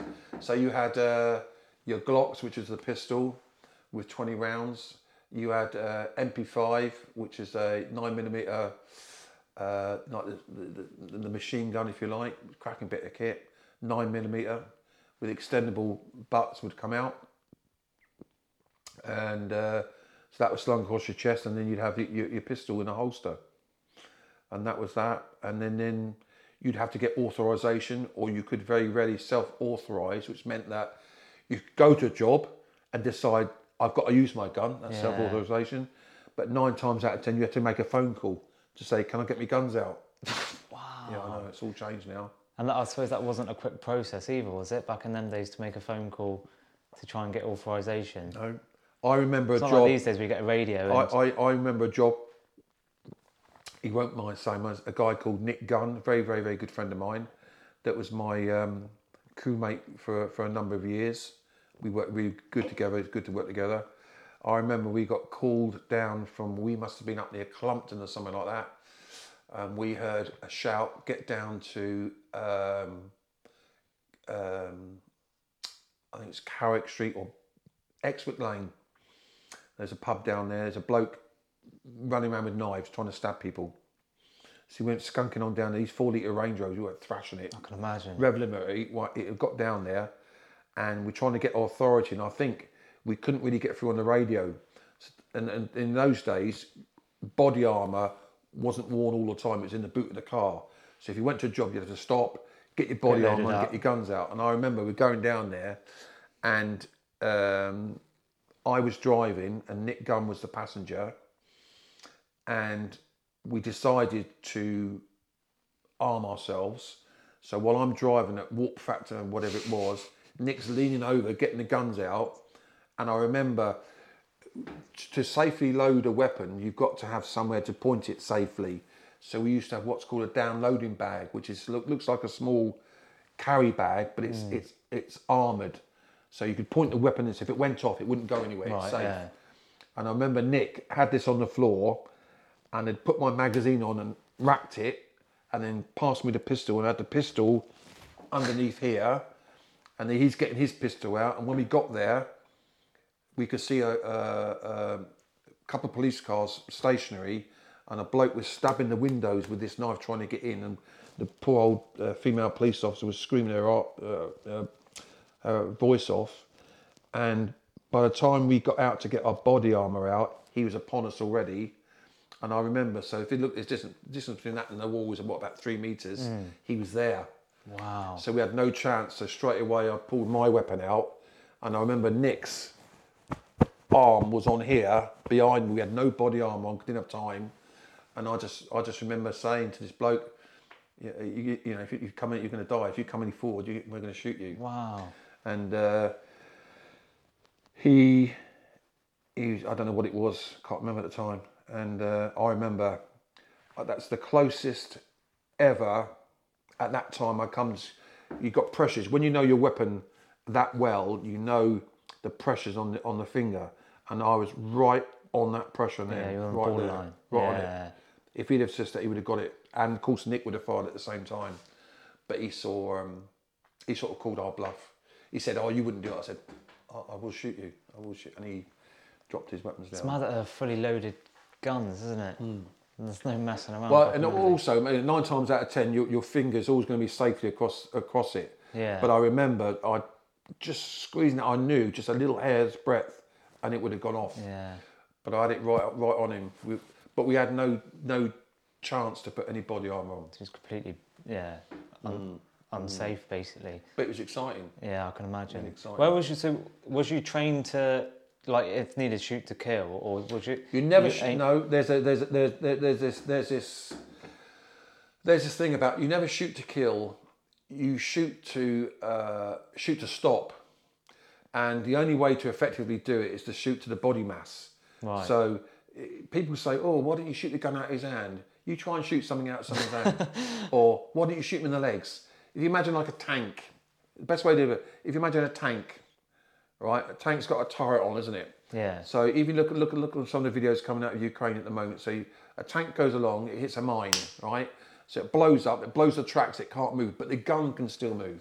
So it's still a danger, isn't it? It's the same with a human being. So with a human being, the best way to stop a human being is to shoot towards the middle of the mass, the body mass. Unfortunately, that's where the major organs are. Yeah. And 9 times out of 10, if you're going to shoot 2 rounds from a Glock into someone's body mass, there's a very high reality that person's going to die. Difference if you're a sniper, and I've seen videos on the internet where you've got a really good sniper, they could perhaps shoot something out of their hand. But no, when you're like that, you shoot to the centre of the mass. That's a good analogy, actually, with a tank. Yeah, that's exactly because what if it you shoot is. someone in the leg, they might be harder for them to get up, but they still can get up if they've got a gun or a knife in their hand. Or Well, whatever. during Vietnam, the Americans found they without going into much technologies, they used a smaller round in their weapons. It was a 5.56 round, and when it used to fire, it wasn't as effective as a big 7.62 round that we used to use.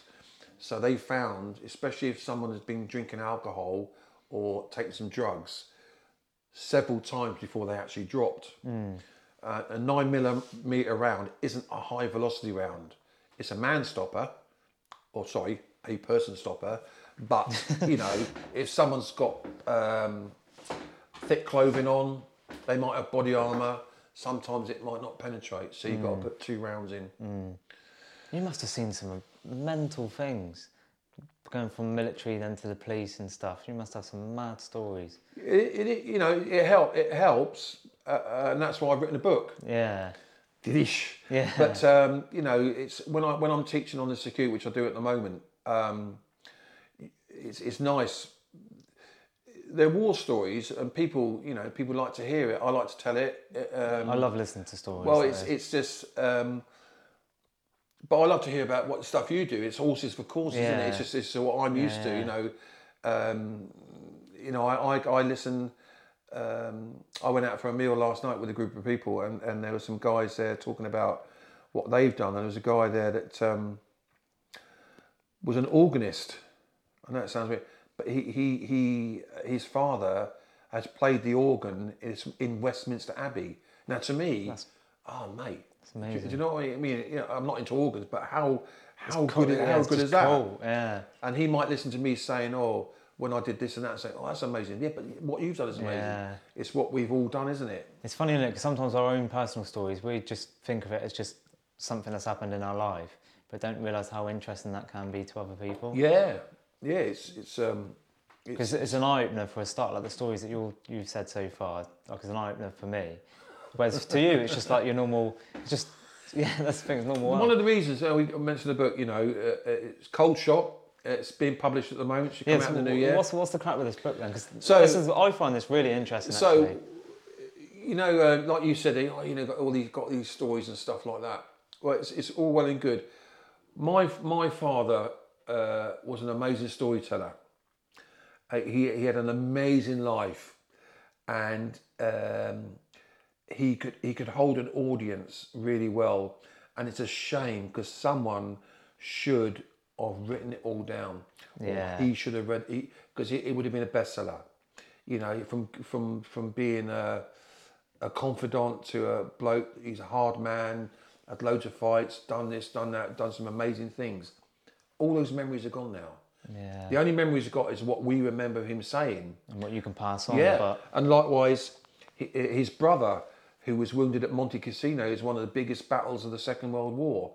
Was wounded, got shrapnel, And amazing what he used to say, and all these people have gone now. And so when I say these things, I'd love to think, when you relay these stories and you see people saying it's interesting, I would love someone years after I'm gone. I'm 61 now. Years after I'm gone, to pick up something, and a book. Say, oh, that's an interesting book. Oh my God, yeah, not. It's not about me. It's about these things that have happened, these things that go on.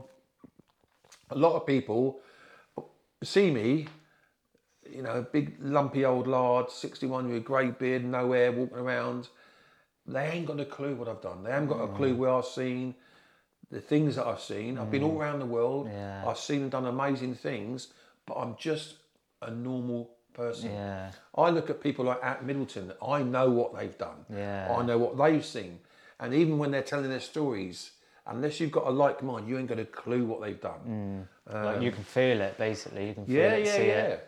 And I just thought, and so my book is based on a couple of jobs that I've been to. So, and you had this book in thought for a few years, didn't you? Was it a few years? So this has been going for about 5 years. 5 years.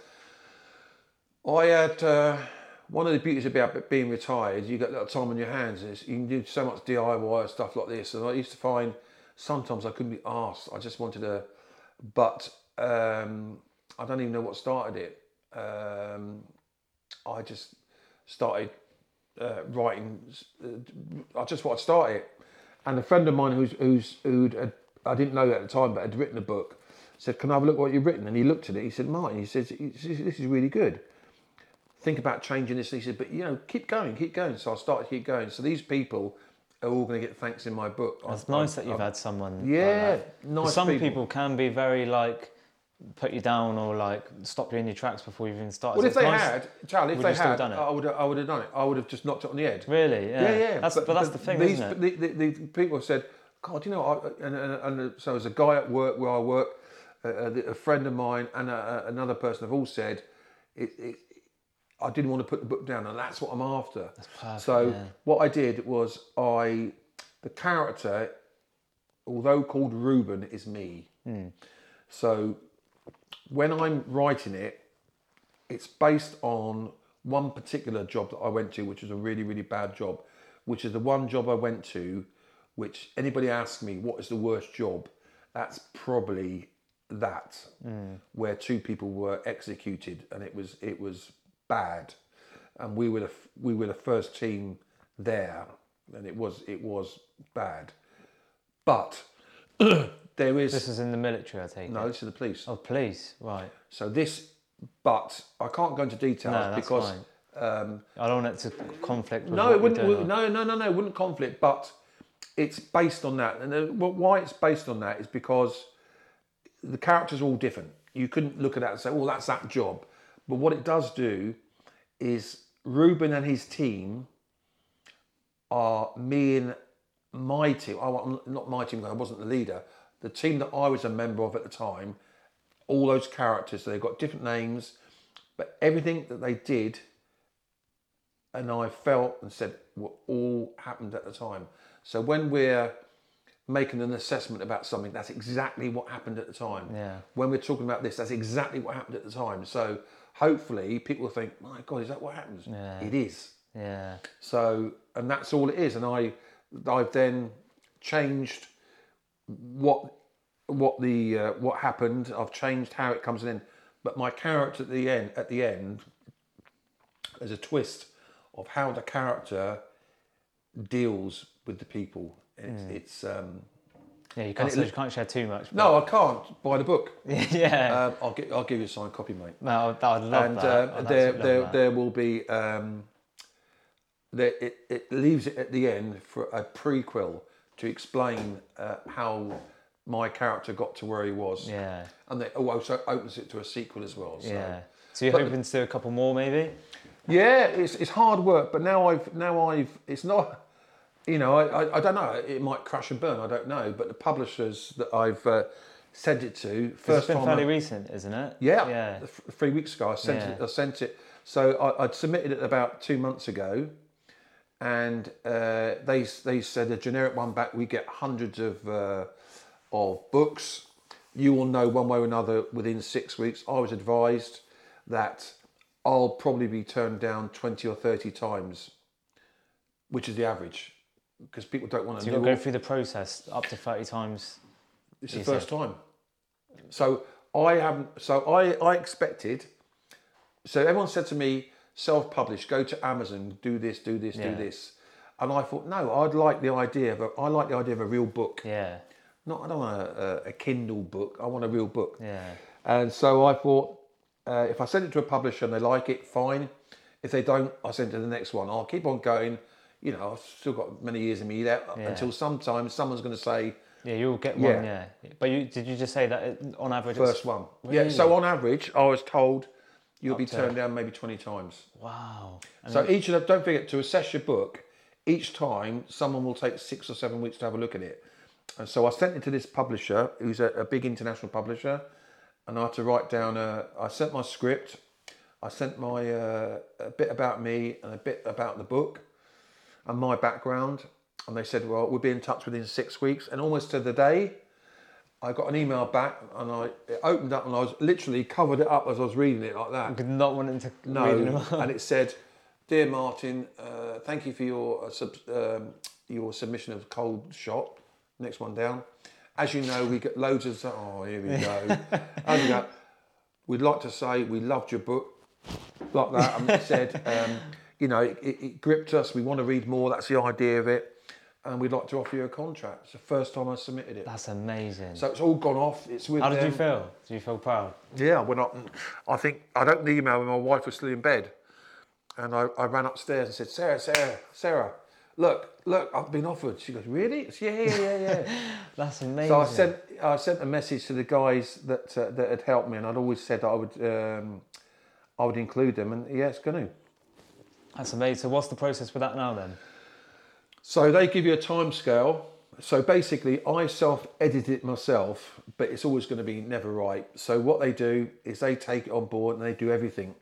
So I've had to submit a form saying how I'd like what I want for the cover, what I want inside the cover, dedications, a little bit about myself. Do I want a photo? No, I don't want a photo of me, no. And that sort of stuff. And then what they do is they've got a number of editors that will keep, and I'll get bits back. Do you want to change this or that? And have you thought about this? They're the experts, let them do it. And then graphic designers will send me a working picture. Do you like this? Do you not? Do you like this? Until I get what I want. Amazing. And it gets published. So there's a time scale. It'll be, in the worst case scenario, it'll be no more than 290 days. Right. So that takes into account, I suppose, really lengthy, difficult books. Yeah. So anytime. It's with them now being done as we speak. And so it's down to you, depending on how long it takes to design the covers and stuff like that.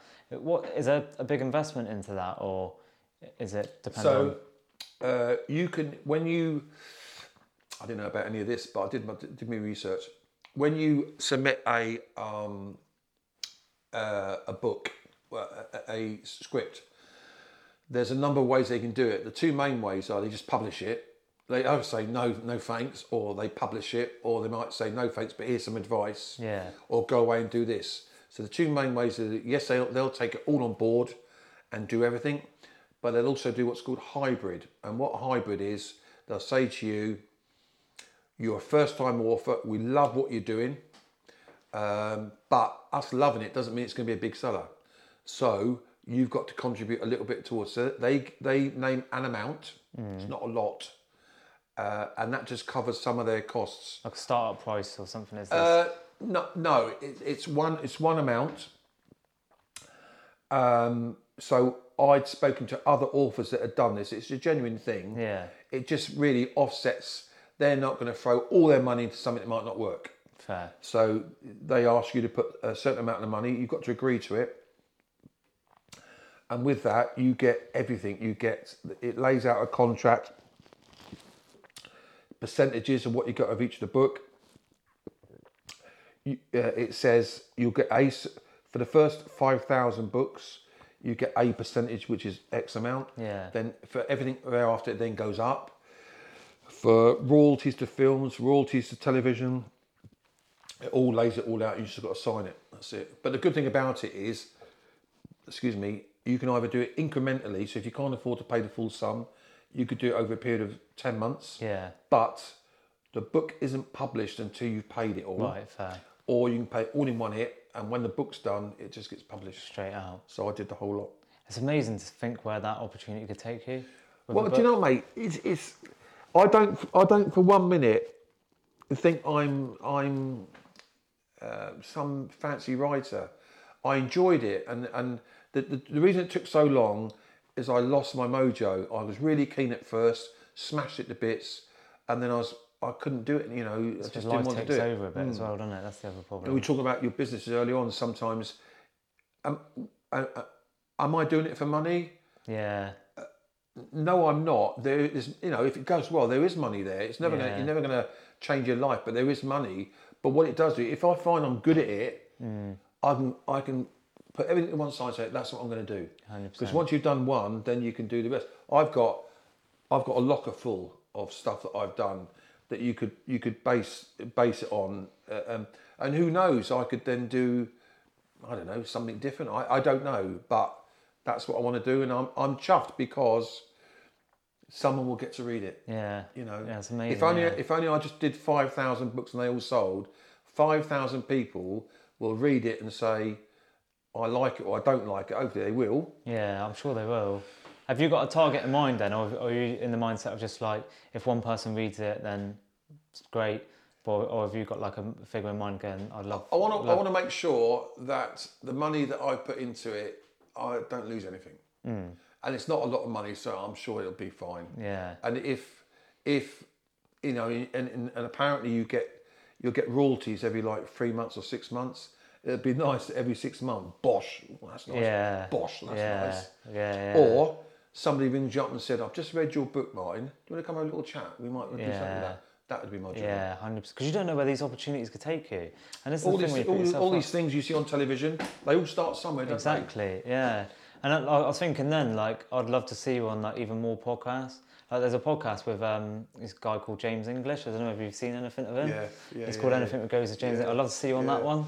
Because he talks to like people like yourself and all sorts of different people. Well, do you know what? It's like, we spoke briefly. All my kids are doing well in what they choose to do. Yeah. And it's all different. Two have got my first two grandchildren, and they're going there what they want to do. You've got Molly who's doing. You've got one that's doing the hairdressing. That's what she wants to do, and you've got Harry that's doing the music. But see, now Harry's started doing that. For example, he likes. There's a guy that used to be a DJ or a rapper and now does a cookery program. He's got his mates on it as well. He's on a Saturday. What's he called? The big nasty. Yeah. So look at him. Yeah, exactly. Look at him. Yeah. Over a period of 18 months, 2 years, he's gone from being a rapper. He's got his own TV. He's on everything now. Yeah, this is the and thing. what he's brought with him is his two mates that used to run his local Greek takeaway. Yeah, I can't remember who the other two guys are, but I know who you mean. Mate, and they've got their own pod shows now. Yeah, exactly. So, it's amazing where like these opportunities especially through social media and stuff, where it can take you. Like obviously with your son Harry, isn't it? Where like his music can take him with the stuff that he's doing. And the good thing as well, he's in London, so much more opportunity in places. Well, like he that. chose to go to London because of his. But here, you see, this is where it all links in. You love your cars. Yeah. Harry loves his cars. Harry will always say to me, Dad, I'd love to buy you a nice motor. So if I get a nice motor, well, I'm going to take that motor, I'm going to take it to you. Yeah. There's going to be a time where he'll want some sort of input about something to do that you can do. So I'll give you a shout. Yeah. Like when he comes down, I want to get you guys together. He'll make a great podcast. Yeah, 100%. Because he's going places. Yeah, and he's at the start of that as well. Yeah. So if you do a podcast of that, that then brings you, so it can help everybody. Yeah. I'll just give you an example about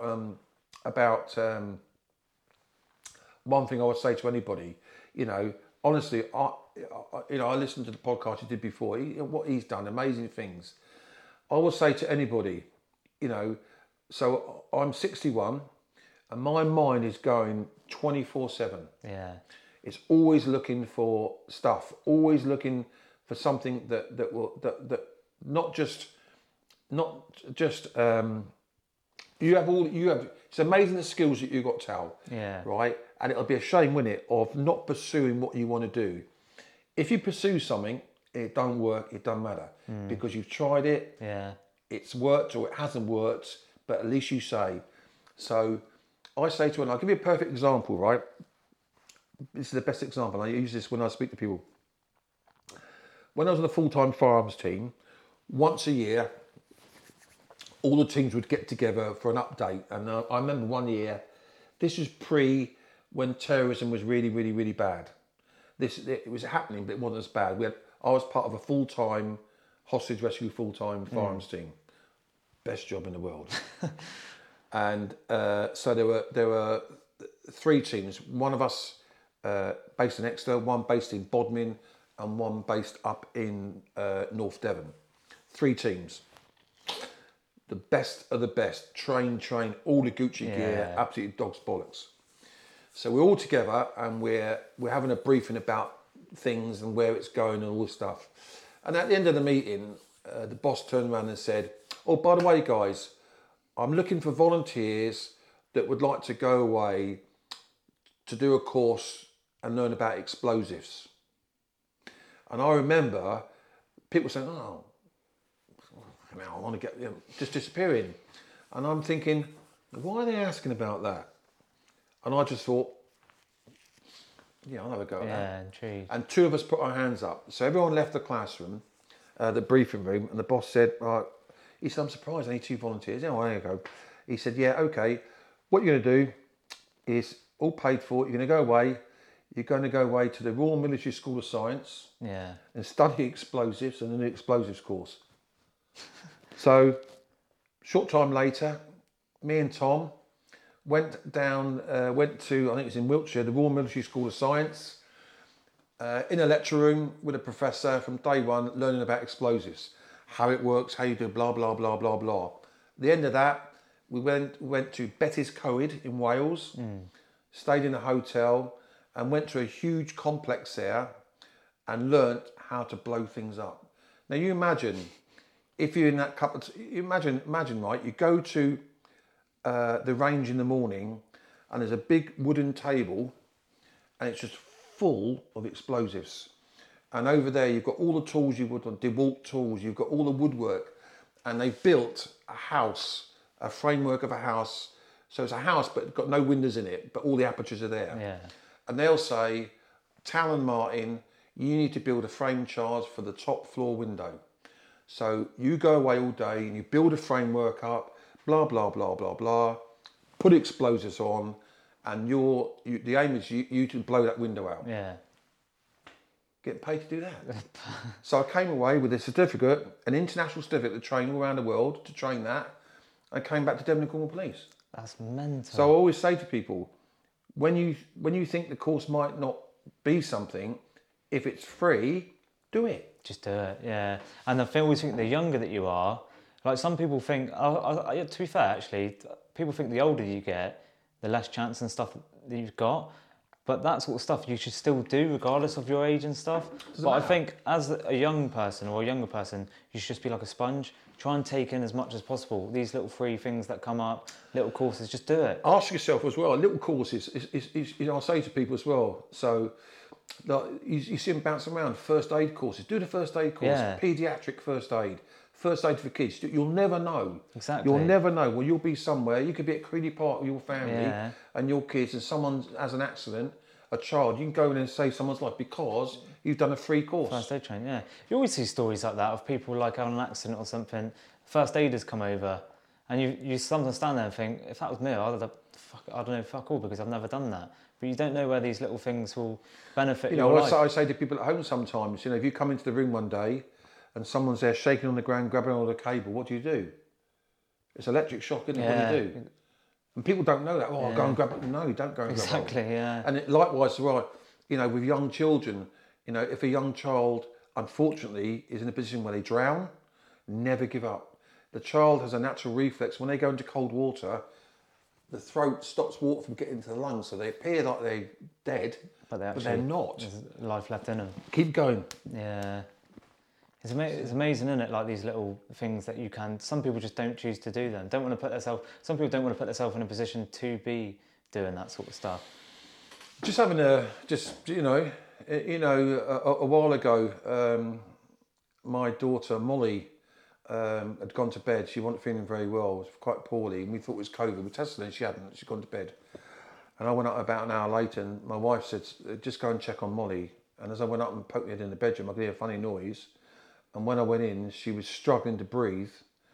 And what she'd done, she'd got some sort of, it turned out she had an infection. But anyway, she had the shivers and that. So she'd wrapped herself up tightly up in a blanket, was getting too hot and was getting overexcited. So I tried to unwrap her, opened the window to get some fresh air, and she just stopped breathing. Out she went. Fell back on the bed. Hell. So no breathing at all, starting to go all out. So I started compressions. Yeah. But the problem was, her bed's quite bouncy. So as I was doing compressions, it was bouncing away. Yeah. And I just decided, because she'd just gone then, is I really hard slapped her 3 times or so around the face, and it brought her back, and it saved her life. You were probably so much more control than what an average person was as well. Well, I shout and call.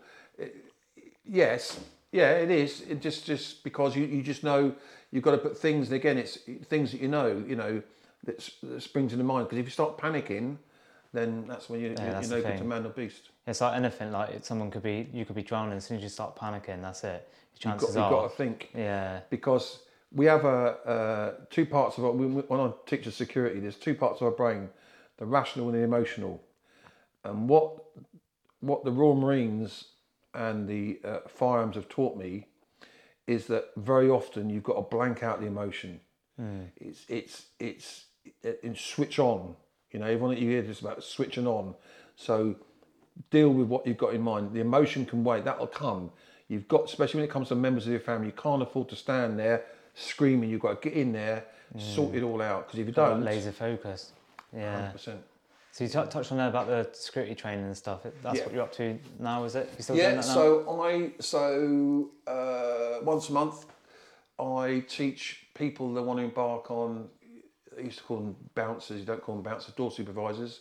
So it's a week-long course. I also do security guards. I do CCTV, and people that want to hold a personal license. So if you want to manage a pub or run a pub, I do those courses as well. That's pretty cool. So you do that once a month, you say, for a week? Once a month for a week, and then I've got my fingers in I do some other bits and pieces. So I've just managed to. We talk about again. It's not because of anything. It just happens to grab the bull by the horns. So I'm on a bootneck website where fellow bootnecks look for other bootnecks to do work. Yeah. Bootnecks are good workers. Yeah, And definitely. I saw a post come up where a guy says, I'm looking for someone that can teach conflict management. And I happen to be doing my book, actually. Yeah. And this thing come up. So I sent him a message back, I can do conflict management. He said, give me a bell. So I dropped him a line, and he said, I work for a large company, and we employ a lot of staff, in the role that we do. We need to teach conflict management because of their interaction with members of the public. Can you put something together? So I put something together, and I've got the contract. So January 23rd, I start off in London. Now, it would be easy, wouldn't it, to say, do you know what, do I want all that? You never know what doors open. That's the thing. It's the people that you meet, the opportunities that you get out of that. 1,000,000%. And you might meet someone on that course. You might be at a venue, you don't know what it is. It always opens doors. 100%. Not necessarily just for you, but it might be, say,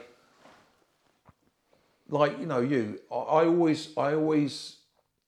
I'm always an advocate of, if you know someone that provides a good service, if you can put somebody somewhere, like imagine. I love it. I love doing that. Imagine going somewhere.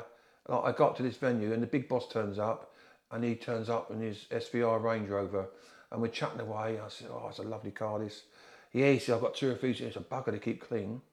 Boom. Yeah. All little things like that. Yeah. I know someone. Yeah. Here's his number, next thing you know. Yeah. And you just don't know, do you? I love stuff like that. I think that's one of the best things that I've got out of having my own business, is the people that you meet, and like the opportunities you can give other people and stuff Well, like Tal, that. look Just where meeting. you've gone. Yeah. You've gone from down there, you know, and you've got these things about this, you know, chase up the social media. Yeah. You know, your detailing is good. You know, if your detailing wasn't that good, you wouldn't have people with hundreds of thousands of pounds worth of cars saying, come and clean my car. Do you know what I mean?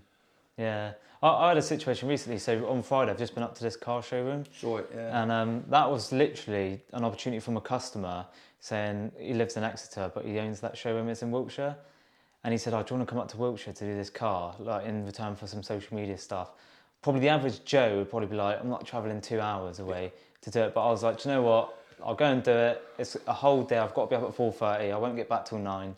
But I'll do it. Sometimes as well, you've got to take a hit financially. Yeah, 100%. So yeah, that's very true. You might say, down, so hang on a minute, 60 quid in diesel, I'm having some grub, what am I getting out of it? You never know what you're going to get out of it. And also, sometimes you can do something and there might be not something immediately, and in a year, 18 months down the line, you get a bell, a little text from someone saying, "Oh, Mark, you still doing this?"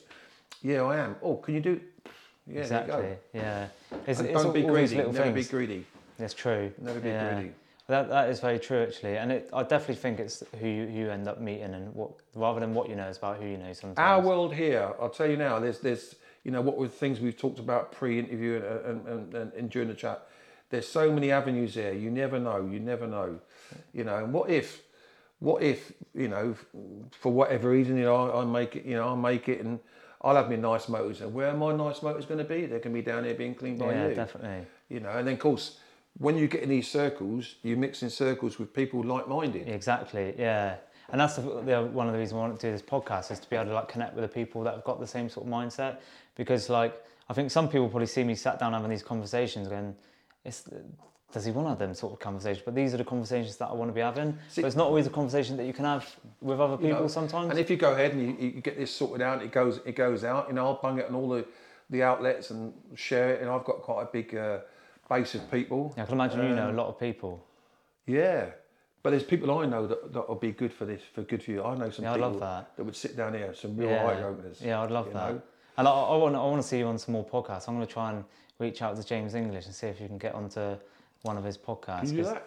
I could try. I don't know. It's worth putting it out there, especially because you've got the book that's in publishing stuff. Well, do you know what, mate? That could be. I'd love to see you on more podcasts. That could be another one for us to smash that out, and I'll pay you for that. What's that for? To do something similar about my book. I'll give you money for that, mate. Yeah. You know. Do a little like sponsored type thing. Yeah. Yeah, definitely. Because I want to see where you can go out of this, and we'll see. It's nice for you to be on that like sort of wave as well, and knowing that what opportunities can be out there. Because I think sometimes with people local to us, they don't realise the doors through social media that can be opened. Do you find that? What, for being down here? Like people in the South Wales, like I speak to some people and talk to them about social media, and they're like, what are you on social media for? Well, I'll tell you now, there's more and more talent for lots of things coming out of the Southwest now. When you look at Ed Sheeran, when you look at that chef Tom Kerridge and people like that, these are people that, you know, Bristol and places like that, you know, who would have thought about it? You know, if my son makes it well, you know, part of the reason that his management have took him on, he's from the Southwest, he's a white guy, he sounds like he's not white when he sings. He's a very talented, he's got a good gift. But then they like it, they say to him, don't change. And then so when Harry chose about where he wants to go, he wants to be in London. Why? Because that's where it all is. But he won't forget his roots. That's the thing, yeah. You know, like Moles, my daughter who's doing the hairdressing, like Tony and Guy, brilliant people to work for, based all around. Of course, it would be natural to say, go to London because that's where it is. I don't, but also look at what's down here as well. Yeah, that's the thing, yeah. You know, people are investing down here. Yeah. And there's lots of money investing down here. Yeah, I can get a bit sidetracked by that sometimes, because I always think that London's where the opportunity is. But sometimes there's opportunity everywhere, it's just about seizing that. Although there probably would be more doors open in London, there's still a lot down in the southwest. See, do you know? I look at your business, you know, and you might say, "Oh, you know, Mark, what could you do?" Do you know what? Every Tuesday is the supercar drive up in London. You go up to Chelsea, get loads of cards printed off, and just put them under the windscreen wipers. Yeah. But I'm not in Chelsea though. Eh? I'm not in Chelsea though. Harry is. Yeah, true. Do you know what I mean? Yeah. I'd love to go and do a detailing day in London or But do something you know like what? You just got to. I'm telling you what to do now. But that's how I think. I think if you've got a, there's these groups of people that film these cars every Tuesday. It is Tuesdays, and especially when the summer and all the Arabs here, they all just drive around London, and all you need to, and they're up there filming it and put them on there. Or what you do is you click into one of these guys that are doing all this filming and send them a box of cards up and say, do you mind just whacking them on the windows? Yeah, and then another door opens and you just don't know where it goes. You just need one door, don't you? Yeah, I'll be speaking to your boy then and getting him to shut a few business cards. Yeah. Right, happy with that? I'm really happy with that. Yeah. Thanks for coming on. Yeah, spot on, mate. I really appreciate the conversation. Mate. Yeah, I enjoyed Thanks that. for coming on and talking about everything, and best of luck with the book. Yeah, you've still got a long drive back now. It's not, it's half an hour, innit? It's not too bad. I've got my mother-in-law before she went to London today to cook me a nice big curry. Oh, lovely stuff. Mate, you've got to keep in touch because it's been really, really good, mate. Yeah, spot on. I look forward to seeing the progress of you. Hopefully you can get on a few more podcasts and hope the book goes well. Yeah, thank you very much, mate. Yeah, cool. Thank you. Right, I really hope you've enjoyed episode 2 of Talasi Talks with Martin Matthews. He tells some amazing stories in that podcast. It was really great to have the opportunity to sit down with him and discuss his journey over the years. If you like watching or like listening to this, please make sure you give the podcast a like. Make sure that you follow or subscribe on any of the channels that you're watching or listening to this on. And please, please, please let me know who you'd like to see next. If there's anyone that you'd like to see on the podcast, please comment and tag them down below. And hopefully some point in the future, I can look at doing a podcast with them. Make sure that you find Martin on all of his channels. I'll link his channels down below. So whether that be Facebook, Instagram, or TikTok. And hopefully if you're interested in buying his book, I can release some more information on that as it comes. Once again, big thanks to Martin for coming down and for featuring on the podcast. It was really great to sit down and listen to Martin's story. I've learned a lot from him today, and I'm sure you guys have too. Thanks for listening, thanks for watching, and I'll see you on the next one.